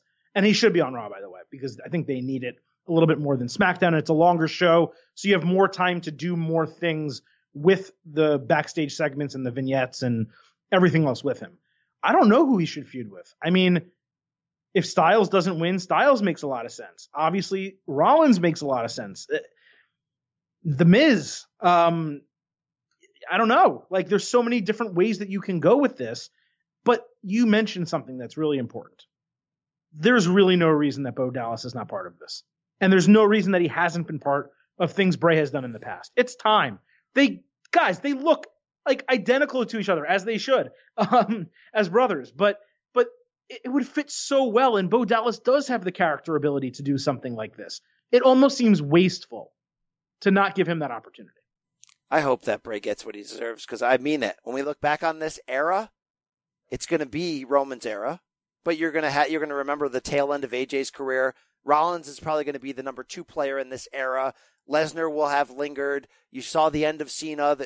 Eras cross over from each other, but I think Bray could be the heel of this era, the dark, like the guy. But we gotta go for it. We gotta try something. They're doing it. Let's get behind it. Let's follow it. Don't blow it, WWE. Thank you. So moving on from this, did you have any concerns? And I guess I'll tell the story first, and then you can kind of come back from here. Apparently, according to, I believe it was Mike Johnson of PW Insider, maybe it was someone else, Fox was none too pleased with WWE that they took all the Latino superstars off of SmackDown when Fox Deportes is going to, I guess, simulcast SmackDown on Tuesday nights. So they basically asked Vince, hey, can you put someone back on that show? Vince chose Andrade. By putting Andrade back on the show, that meant Zelina Vega had to go back to SmackDown. And because WWE very nicely keeps married couples together, that means Aleister Black also had to go to SmackDown. So a request for one became 3 people changing. We obviously ended up with Samoa Joe on Raw. We know that he was supposed to be there last week, but he got sick and wasn't able to be on Raw. So that's at least explained, although they didn't tell us that on TV. He's going to feud with Strowman, we're guessing. Yes, we're expecting a Strowman feud. Strowman wasn't even on TV this week. But going over to SmackDown, they had Andrade come in, and they didn't really explain why he was introduced on Raw and then back on SmackDown. But nonetheless, they put him in the match with Finn Balor, and they allowed Balor to get over and get his win back. And they had Zelina Vega interfere, helping him toward that end, kind of not making the loss hurt Andrade so much. So 50-50 booking there. And then you have Aleister Black, who I was very excited is back on SmackDown, cutting this promo with a black background behind him, where I was expecting the end to be fade to black. And he just kind of says, you don't know my character, even though you think you do. And it was kind of strange. Did you like? You didn't see that? I must have fast forward coming back from a commercial right through okay. that. Well, you missed it. So I'll talk about that after. But did you have any issue with the way kind of Andrade, the move happened and the way he was presented or anything like that? Him losing? No, that match was great. That match was great. It was a great TV match. And I love when Vega is involved physically. I think she had so much to that. Ultimately, it's sloppy the way this whole shakeup, as we mentioned, was handled. I'm not surprised Fox got what they wanted, by the way, because it's a new dawn. There's a lot of money. There's a lot of. It also makes sense. It was really short-sighted of Vince to do that. Exactly. It's embarrassing to WWE that all this is happening after the fact. But as we know in wrestling, they can do really, really embarrassing and bad image things, and we'll forget about them or not mention Katie Vick or Saudi Arabia. Every other sentence, just we'll keep watching, Adam. The sponsors are still there, so it doesn't really matter in the end. But I'm intrigued about what you're saying. Is there a reinvention of Black's character coming? I don't know that it's a reinvention, but they let him speak a lot. And there wasn't a lot of gimmick behind him. It was just a black background. And the whole promo was basically like, you think you know me, but you really don't. My character is different than the person that I am. And I don't have the exact wording because I kind of thought you would fill it in. I thought you would have seen it. And you have better memory you have a better memory than me. But it gave me a little bit of concern off the bat that, like, what is this exactly? Well, if he's going to be a babyface, which he's been presented since his arrival on NXT, I feel like he's got to talk more than look like an evil Luciferian. To me, that's a heel. I'm sorry, guys. I'm not saying that you can't be on that side of the fence spiritually and be a good person. I'm saying for pro wrestling, we're not that new age to accept that yet as anything but a heel. So maybe if they're going to keep him as a face, you would have him talk more. But I feel like, his look's amazing. I like a lot of what his character represents, but something about it feels like it's holding it back from what it could be. And maybe we'll find that out when we find the layers of the personality. We don't know anything about his character's personality at all. All right. We know his finishing move. We seem to know that he loves dark things, but unless you're going to really hammer that home as a heel, if he's going to be a face, he's going to have to talk and have a personality. Faces need that. Or even if he's going to be a heel, he needs more of a personality. On the main roster, you need more of a personality than on NXT. So I'm okay with them doing it. I'm reserving full judgment, but it made me a little apprehensive. Like, what exactly are they doing with this? I'm not quite sure. Guys like him, though, they're so all in on the tats that represent a personality of their character that it is hard to come back from that or change your look or do something different. Very true. The Viking experience, BC, became the Viking Raiders. An improvement, I think we can both agree on. But lame. Well, what are you going to call them? The Seahawks Rams next week? I mean, it's just so weird. I get it. And somebody turned me on to a WWE.com video of that shows, I think, Roode, who's married to Sarah Logan, that the two of them in their real life are part of all these Viking clubs that are basically they are. Renaissance fair type stuff, and they reenact all this stuff. And that's great, but this still sucks. And you know it sucks. And that's Absolutely. What it is. It's a Vince decision. It is. I want to ask you something super. Oh, you got anything more on that? Well, I was just going to say it's better, but that doesn't mean it's good. Yeah. So go ahead. Yeah. A lot of people jumping in this week. You know Mick Johnston, right? From Down Under at Mick_Johnston. He got left out of the Rushmore. I'm sorry, dude. There's only 4 spots. We love the man. He says, BC, out of all the moves of the last 2 weeks, I'm surprised by how much I popped to see Jinder turn up on SmackDown. Am I alone here, or has his heel work through 2017 aged well? Yes, the Silver King was right that they put the title on him too fast, but he over-delivered in that run.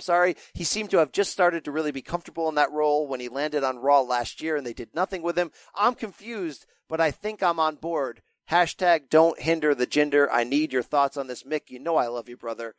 But you have asked us in this DM question, are you alone here, or has his heel work aged well? You're alone here, brother. I got nothing against Jinder. I love the guy. He's a Jobert. Or at best, a mid-card heel. He's a Jobert. They made a Jobert a champion for no reason. And to their credit, they did whatever they could to make him seem larger than life. He was fine. He was fine as champion. We bought in on it. It was fine.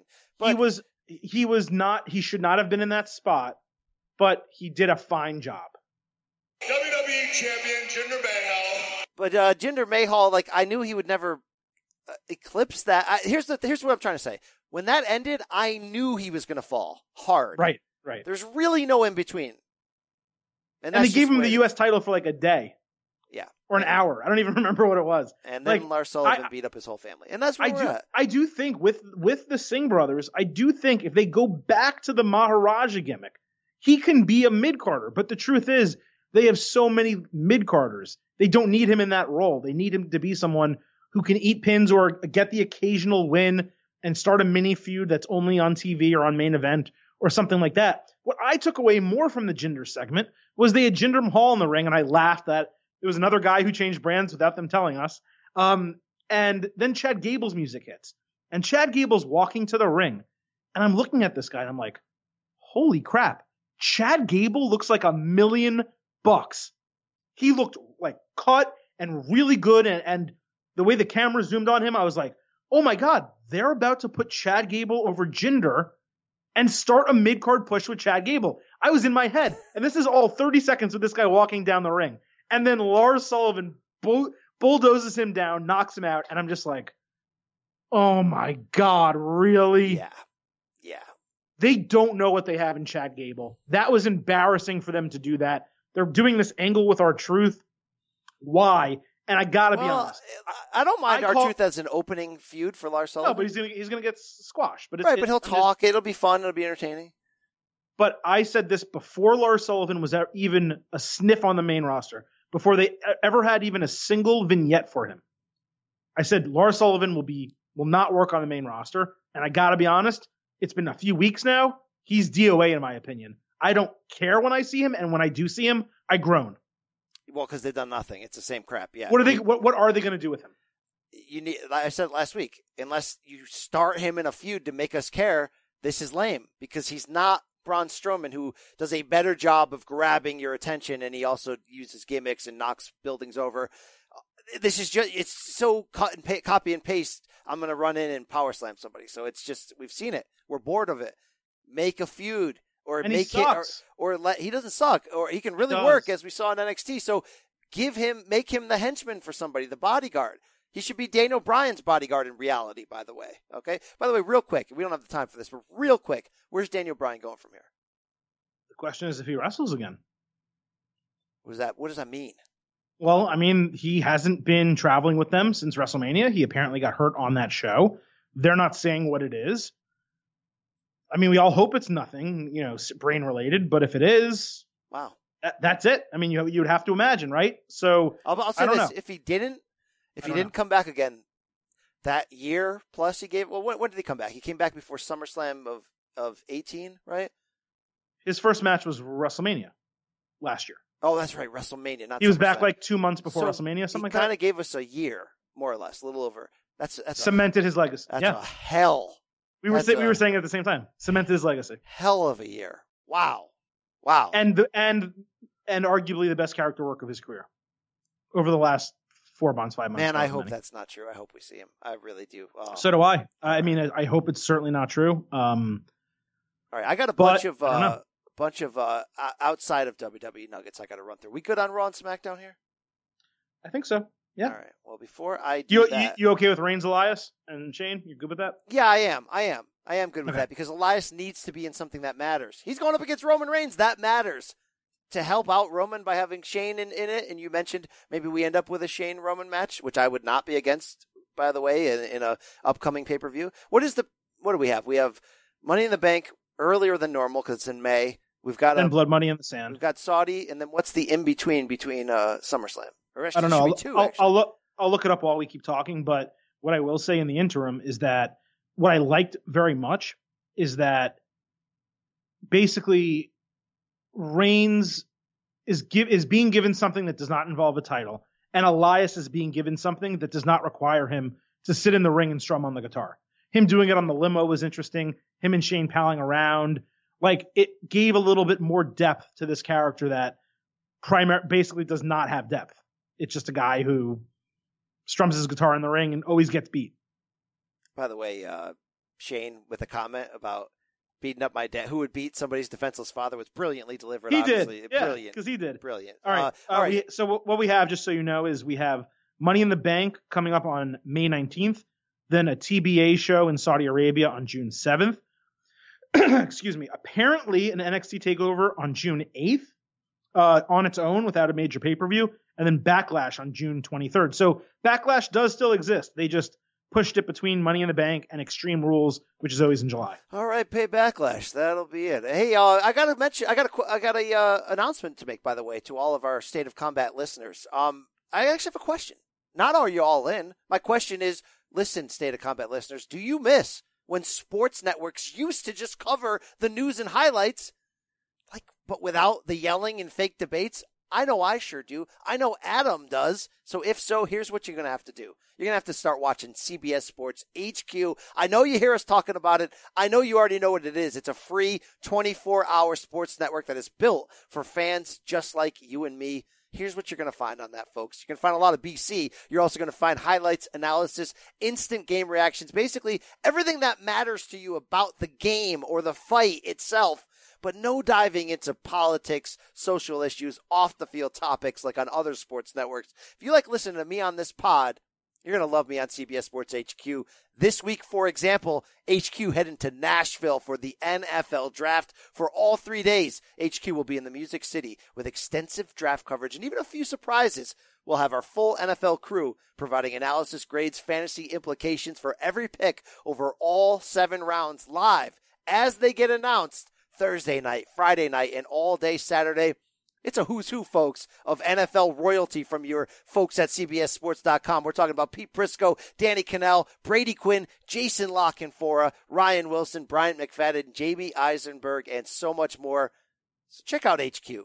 It's always on. It's always free. You don't need to pay a subscription. There's no $4.99. There's no $9.99. You don't even need an expensive cable package. Just download it today on the CBS Sports app onto your phone, Fire TV, Roku, or Apple TV to start watching. Hey, tell them BC sent you. I guarantee you're going to love it. Thank you. All right, Adam, let's get outside the WWE universe for a minute. Let's close this show with some nuggets that we got to talk about. I know you don't like this man. I know you don't want to talk about this man. And let me be frank, I got that hot sauce. But Enzo and Big Kaz or Kaz XL or they are the free agents. I don't know if you heard, but Ring of Honor has pulled out of the Enzo and Kaz business, despite that run-in that they gave a lot of attention and time to on the G1 Supercard over Mania weekend. And I don't know if you saw this, but Enzo cut a long promo on YouTube in which he was sitting with UFC fighter Mickey Gall, the trash-talking welterweight from New Jersey who beat CM Punk. And then Gall doesn't talk, but Enzo goes off, and there's a lot of F words and puts himself over. And in the end, he's saying, look, Kaz and I are free agents, but we're only going to work together, and we're only going to work. No, they're free agents. And they're only going to work for big money. And he ripped hardcore the Briscoes in Ring of Honor, ripped Bully Ray. And I was kind of entertained. And it was pompous. It was a lot. It was too much. But here's the thing, Adam. He's an all-time great on the mic, and you don't want to hear that, and our listeners don't want to hear that. And I know he did something potentially really bad, but the charges were dropped, and there were no charges, and that's a separate thing. And we can love the art and not the artist, Adam. This man is in his prime. He's great on the microphone. I need him somewhere. Somewhere. He's probably a cancer. I don't need him anywhere. He's great on the mic, but he sucks in the ring. Kaz is okay in the ring, but he's out of shape, which means he's going to suck in the ring. And Kaz is fine on the mic. So what are we really talking about here? And I don't know that they have actually split anything with Ring of Honor when you have Tama Tonga cutting a promo today, Wednesday, as we tape this podcast, on Enzo, and then Enzo replying with one of his own. It all seems like a work shoot to me. I don't care. It doesn't make me want to watch Ring of Honor. It doesn't make me want to care about Enzo or Kaz or any whatever they're calling themselves. This is garbage. It's worthless. It's not worth our time. You gotta stop. You gotta stop. I'm still here, okay? And people think sucks, it's a character dude. flaw. Sucks. It's a character. He's fine. He's good on the mic. He sucks great otherwise. On the mic. By the way, if Vince He's a shitty person too. If Vince, we don't know that. Seems like it. Yeah, he does seem like it. I'll give you that. By the way, we talk about risking it all for Liv Morgan. He did. That's a man who did. Okay. All right. I would say this. I would say she risked it all. We don't. If Vince is still in control and doesn't, give up control in any form, I'm telling you, this man, Enzo, will end up back in WWE, and it'll be a big shocker and big surprise. It'll be one of those Vince calls where no one knows about it, and Enzo just comes in the back door, and they give him a live mic, and he's back. And guess what? He's going to hit a home run when that happens. So I just wanted to tell the news that's what is out there. Hey, also, I haven't been in on Impact a lot, but there's a listener to our show who I connect with a bunch of times named Glenn Matthews. He's a producer. He has produced this short but amazing sort of YouTube documentary. Adam, have you heard of this indie wrestler? I hadn't. Josh Alexander, big PWG guy. I hadn't been versed on him. I only knew the name, was not versed on him as a wrestler, but he's kind of got a Canadian Daniel Bryan thing going where he legitimately had to retire for a major neck injury, and then his health turned around, and now he's back, and he emotionally signed this big deal with Impact. Well, there's a docu YouTube clip you got to check out that Glenn Matthews produced. That it's in association with Impact. It makes me want to start watching Impact and start watching Josh Alexander. So check that out, people. And Adam, our brother, Black Saber Jr., who's changed his handle, by the way. It used to be some weird like at TKXXP. It's now at _ Black Saber Jr. He's flying in with this. Guys, I'd love to hear your thoughts on the Dark Side of the Ring series that Viceland is doing. Adam, you woke to this? This is fantastic. So I watched the first two, yeah. Oh man, I don't want to call it fantastic because it. All right, well, let's go episode by episode real quick. The first one was Bruiser Brody, and it was fantastic. And Adam, I legitimately the first one was Bruiser Brody? Yeah. And what are the other two? Just out of curiosity. Bret Hart and Randy Savage. Oh, okay. I thought those were the first two. Okay, so Bruiser Brody, I'm going to be honest with you. I thought it was 100 out of 100. I thought it was 5 stars. I thought it was friggin' brilliant at the way they reenacted things, at the interviews they got, going back to Brody's family and his son and opening up that locker with all the memorabilia in it, like all the NJPW jackets in there. I mean, loved it. Were you moved by that at all? I did. That's the only one I didn't see. That's why I thought it was the third one. So that's why I was surprised. Right. So if you only saw the Macho Man Liz marriage one and the rightfully kind of derided Montreal Screwjob one, because I know Meltzer went off about it, that they left off a ton of actual truth fact and kind of made it seem like it's a work there with Scott Hall. If those are the only two you watched, I could see some misgivings. They were very well produced and presented, though, outside of the lack of facts, it seems, on the Screwjob one. But they have a bunch coming out next. It's this week, I believe, is the Von Erichs. And then there is a Gino Hernandez one and a Moolah one. And I'm told that those of people that have screened them all are the best by far. So fired up for this series. Well, Adam. If the Bruiser Brody is the best to this point and I didn't see it, then it's tough for me to really give a full judgment. But on the two that I saw, it seems like they're trying to fit really big stories in really small windows. They're not telling full stories. Scott Hall being on the Bret Hart one, outside of talking about him going to WCW, which was after the Montreal Screwjob, was kind of worthless. I felt like neither story was told to its completion. And Randy Savage, it just felt like they glossed over so much. I mean, yeah, I learned a little bit about Elizabeth from the interviews, primarily with Linda Bollea. How do you say his last name? Terry Bollea. Linda Bollea. It's just weird with the L, I guess. Are you saying Booyah? Booyah? Where were you going with that? No, but I actually learned more from her than I had previously known about Elizabeth because she was her friend. And I guess had experiences with her that maybe the guys don't talk about, right? How she really felt about things. But I just felt both were just good. I was happy I watched them, but neither led me to Twitter. And I'm happy to go on Twitter to praise or crap on anything. But neither led me to go to Twitter and say, oh my God, you have to watch this. Well, the Bruiser Brody one definitely did. And even though I knew the story of how he died, the way that they dug deep and, the dramatized it, it just really was gripping. And he's also, by the way, under, his life, because he never wrestled in WWE, is very undertold. And that was a guy I grew up watching. You're right on Savage and Bret that you didn't really learn anything. A little bit on Savage. It's funny. Did you see that tweet from Hulk Hogan ripping the Savage documentary saying, you talk to the wrong people, you talk to somebody, meaning his ex-wife, who was just pulled out a few pictures out of the scrapbook, and then the producers responded to him, were like, by the way, we asked you to be in it and you turned us down. So we'd love for you to be in it again. It did feel across the board that they didn't necessarily have the best sourcing in terms of the interviews. And that's not to say that they didn't try, because I'm sure they reached out to WWE and said, we'd love to talk to Vince about this, or Steph, or Shane. Sean turned him down. Vince turned him down. Sure. So I'm sure. So because of that, though, the stories are not complete. It's also the guys from the Puerto Rican wrestling promote. Right. Carlos Colon, the legend, and the guy who they accused of killing Brody. Those guys are still alive. They obviously turned down the request to speak for that. But that's the nature of the beast when you try to do a story about an organization, not an organization, a business that is very close-knit and secretive. You're not going to get the full story by talking to half the people. So True. I don't blame them. I'm not saying their product is bad. I'm not criticizing. I'm simply saying I can't come here and sing their praises when, as someone who's watched plenty of things about Randy Savage and Bret Hart and the Montreal Screwjob, many produced by WWE, which sure gives their side of the story, but others as well, and heard interviews, Pritchard interviews and other situations. It's tough for me to kind of say, like, I learned things from those. Now, if you're a common fan or a former wrestling fan, or you're just someone who's watches Viceland and you just happen upon this, those are very well done, and they're gripping, and they get you interested in those stories. So they're appealing to audiences beyond the wrestling fan. Yeah, you can watch. But for a wrestling fan watching it, it's like, yeah, I didn't learn that much. Well, just those two, but you can watch it on the Viceland website. I think that's the only place where they are. The Bruiser Brody one is on YouTube in full, though. That was the introduction. No, they're on TV. I watched all of them on TV.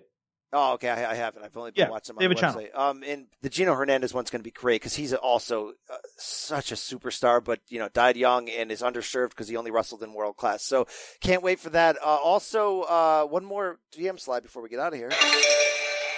I've never heard of this guy but apparently he says I have, from Vince McMahon's at VENTZ MCMANZ, Vince McMahon's, whatever. But look, I'm welcoming this slide, all right? He says, what's up, commentary combatants at SOC? Longtime listener, but if you remember me, I believe I was the first fan to appear on SOC back when it was still ITC, when I did a recap, meaning he sent in audio for the ECW One Night Stand 2006 pay-per-view rewind. In parentheses, which needs to be revitalized, by the way. Editor's note, Adam sent me that same note overnight saying it's time to bring back pay-per-view rewind. I think he's right. Back to Vince. He says, not saying I deserve a spot in the Mount Rushmore or anything since I don't DM as much, but I've been following you guys since the beginning. By the way, I love these guys that have day one-ish. Yeah, these are my guys. Great.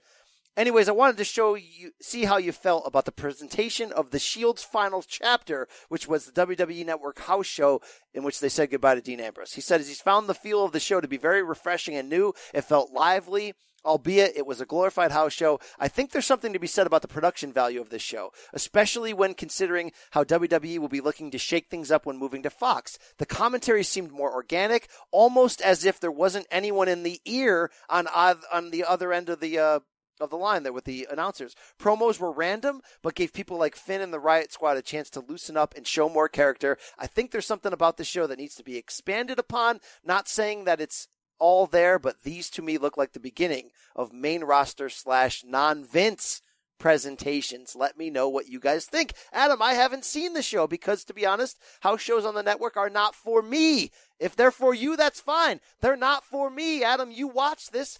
Do you agree with Vince? Yeah, I think he made a lot of really sober points there. Most of it is as simple as this was fine and welcomed as extra content for network subscribers. It's not something you need to seek out because there were no storyline implications. Nothing really happened. Finn had a segment with Elias in the ring where they sang together briefly. Then they had a match. Finn won. Then the Riot Squad came out. They sang with Elias. Stuff happened there. So there was really not much that went on. The entire show was built around Dean Ambrose's actual final match in WWE with the Shield. And it was interesting because they had a commentary table set up not next to ringside, at ringside. It was touching the ring. Yes. There was no space. So you basically just had the ring, a table, and then Michael Cole, Corey Graves, and Renee Young, who was in a Dean Ambrose jacket, which was a nice touch. But he's right on the two main points. The two main points, one he kind of got to, but he didn't really mention. One, there was clearly no one in Michael Cole's ear, or if it was, it just was not Vince McMahon, because Michael Cole was operating at a 10. The best Michael Cole can possibly be, which is basically himself, not worrying about the big dog and the Kingslayer or the Beast Slayer or everything else that he has to say, right? It was real commentary. It was very similar to the way Evolution was called. Starrcade was presented. That was very nice.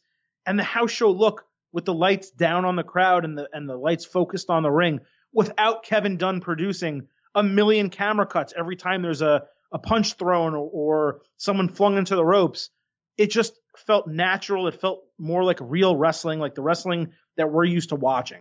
It was well presented, and you didn't hear it, so it can't be for you. But Dean Ambrose's final promo, which he didn't even want to give, he was kind of forced to do it because I forgot who spoke. I think Rollins spoke, and then Reigns refused to kind of force Dean to give the final word. He basically just spoke to the crowd about, living your dreams and being able to do things that you want. And that he never thought he'd be in a situation like he is with WWE, but he got that opportunity. It was very retirement-esque, not leaving the company, going somewhere else.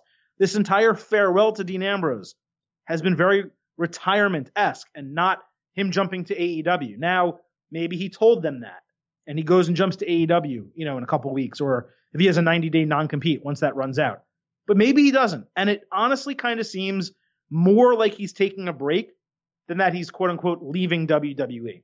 So he hammered that home in his promo. It was definitely the best promo he's cut since his return, and it's probably one of the best promos he's ever cut. And it also goes to show that ultimately Dean Ambrose was right.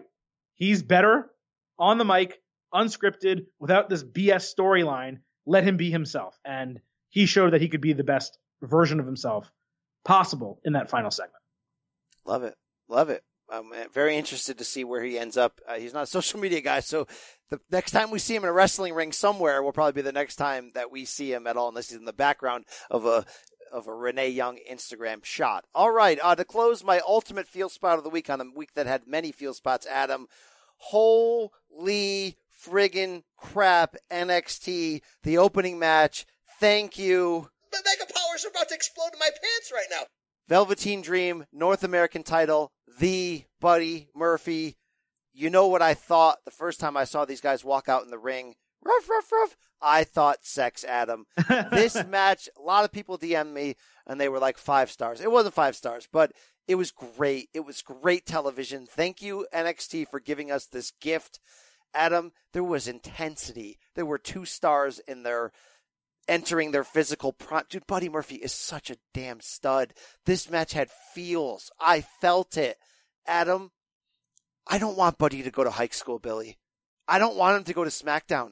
I'm not telling you that Vince is going to ruin him, but NXT's about the swagger and the wrestling, and it's not about the catchphrases or the nicknames or the merch. That match was everything I want wrestling to be. It was awesome. I disagree completely with the thought that, I don't want him to go to the main roster, because the truth is he's been on the main roster with 205 Live, and he's main roster ready. He has the look, he has the promo skills, and he has the in-ring ability.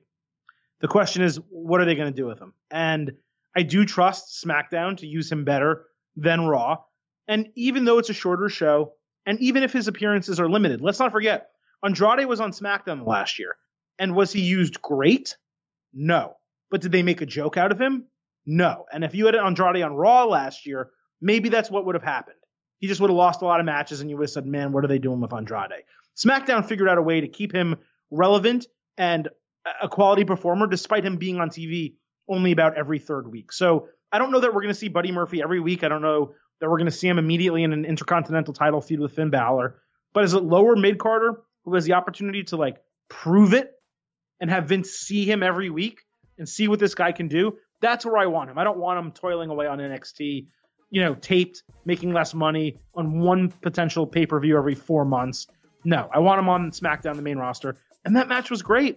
It put over him, and it primarily put over Velveteen Dream, which has been a long sticking point of me. Give Velveteen Dream wins that matter and allow him to be an actual face of the NXT brand.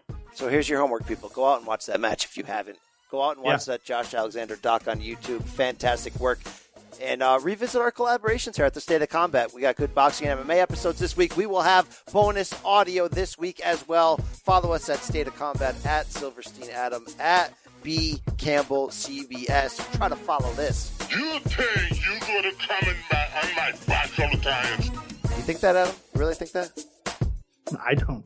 That's disgusting. That's just disgusting. You got anything else to say to these people? Hey, man. I just want to say goodbye.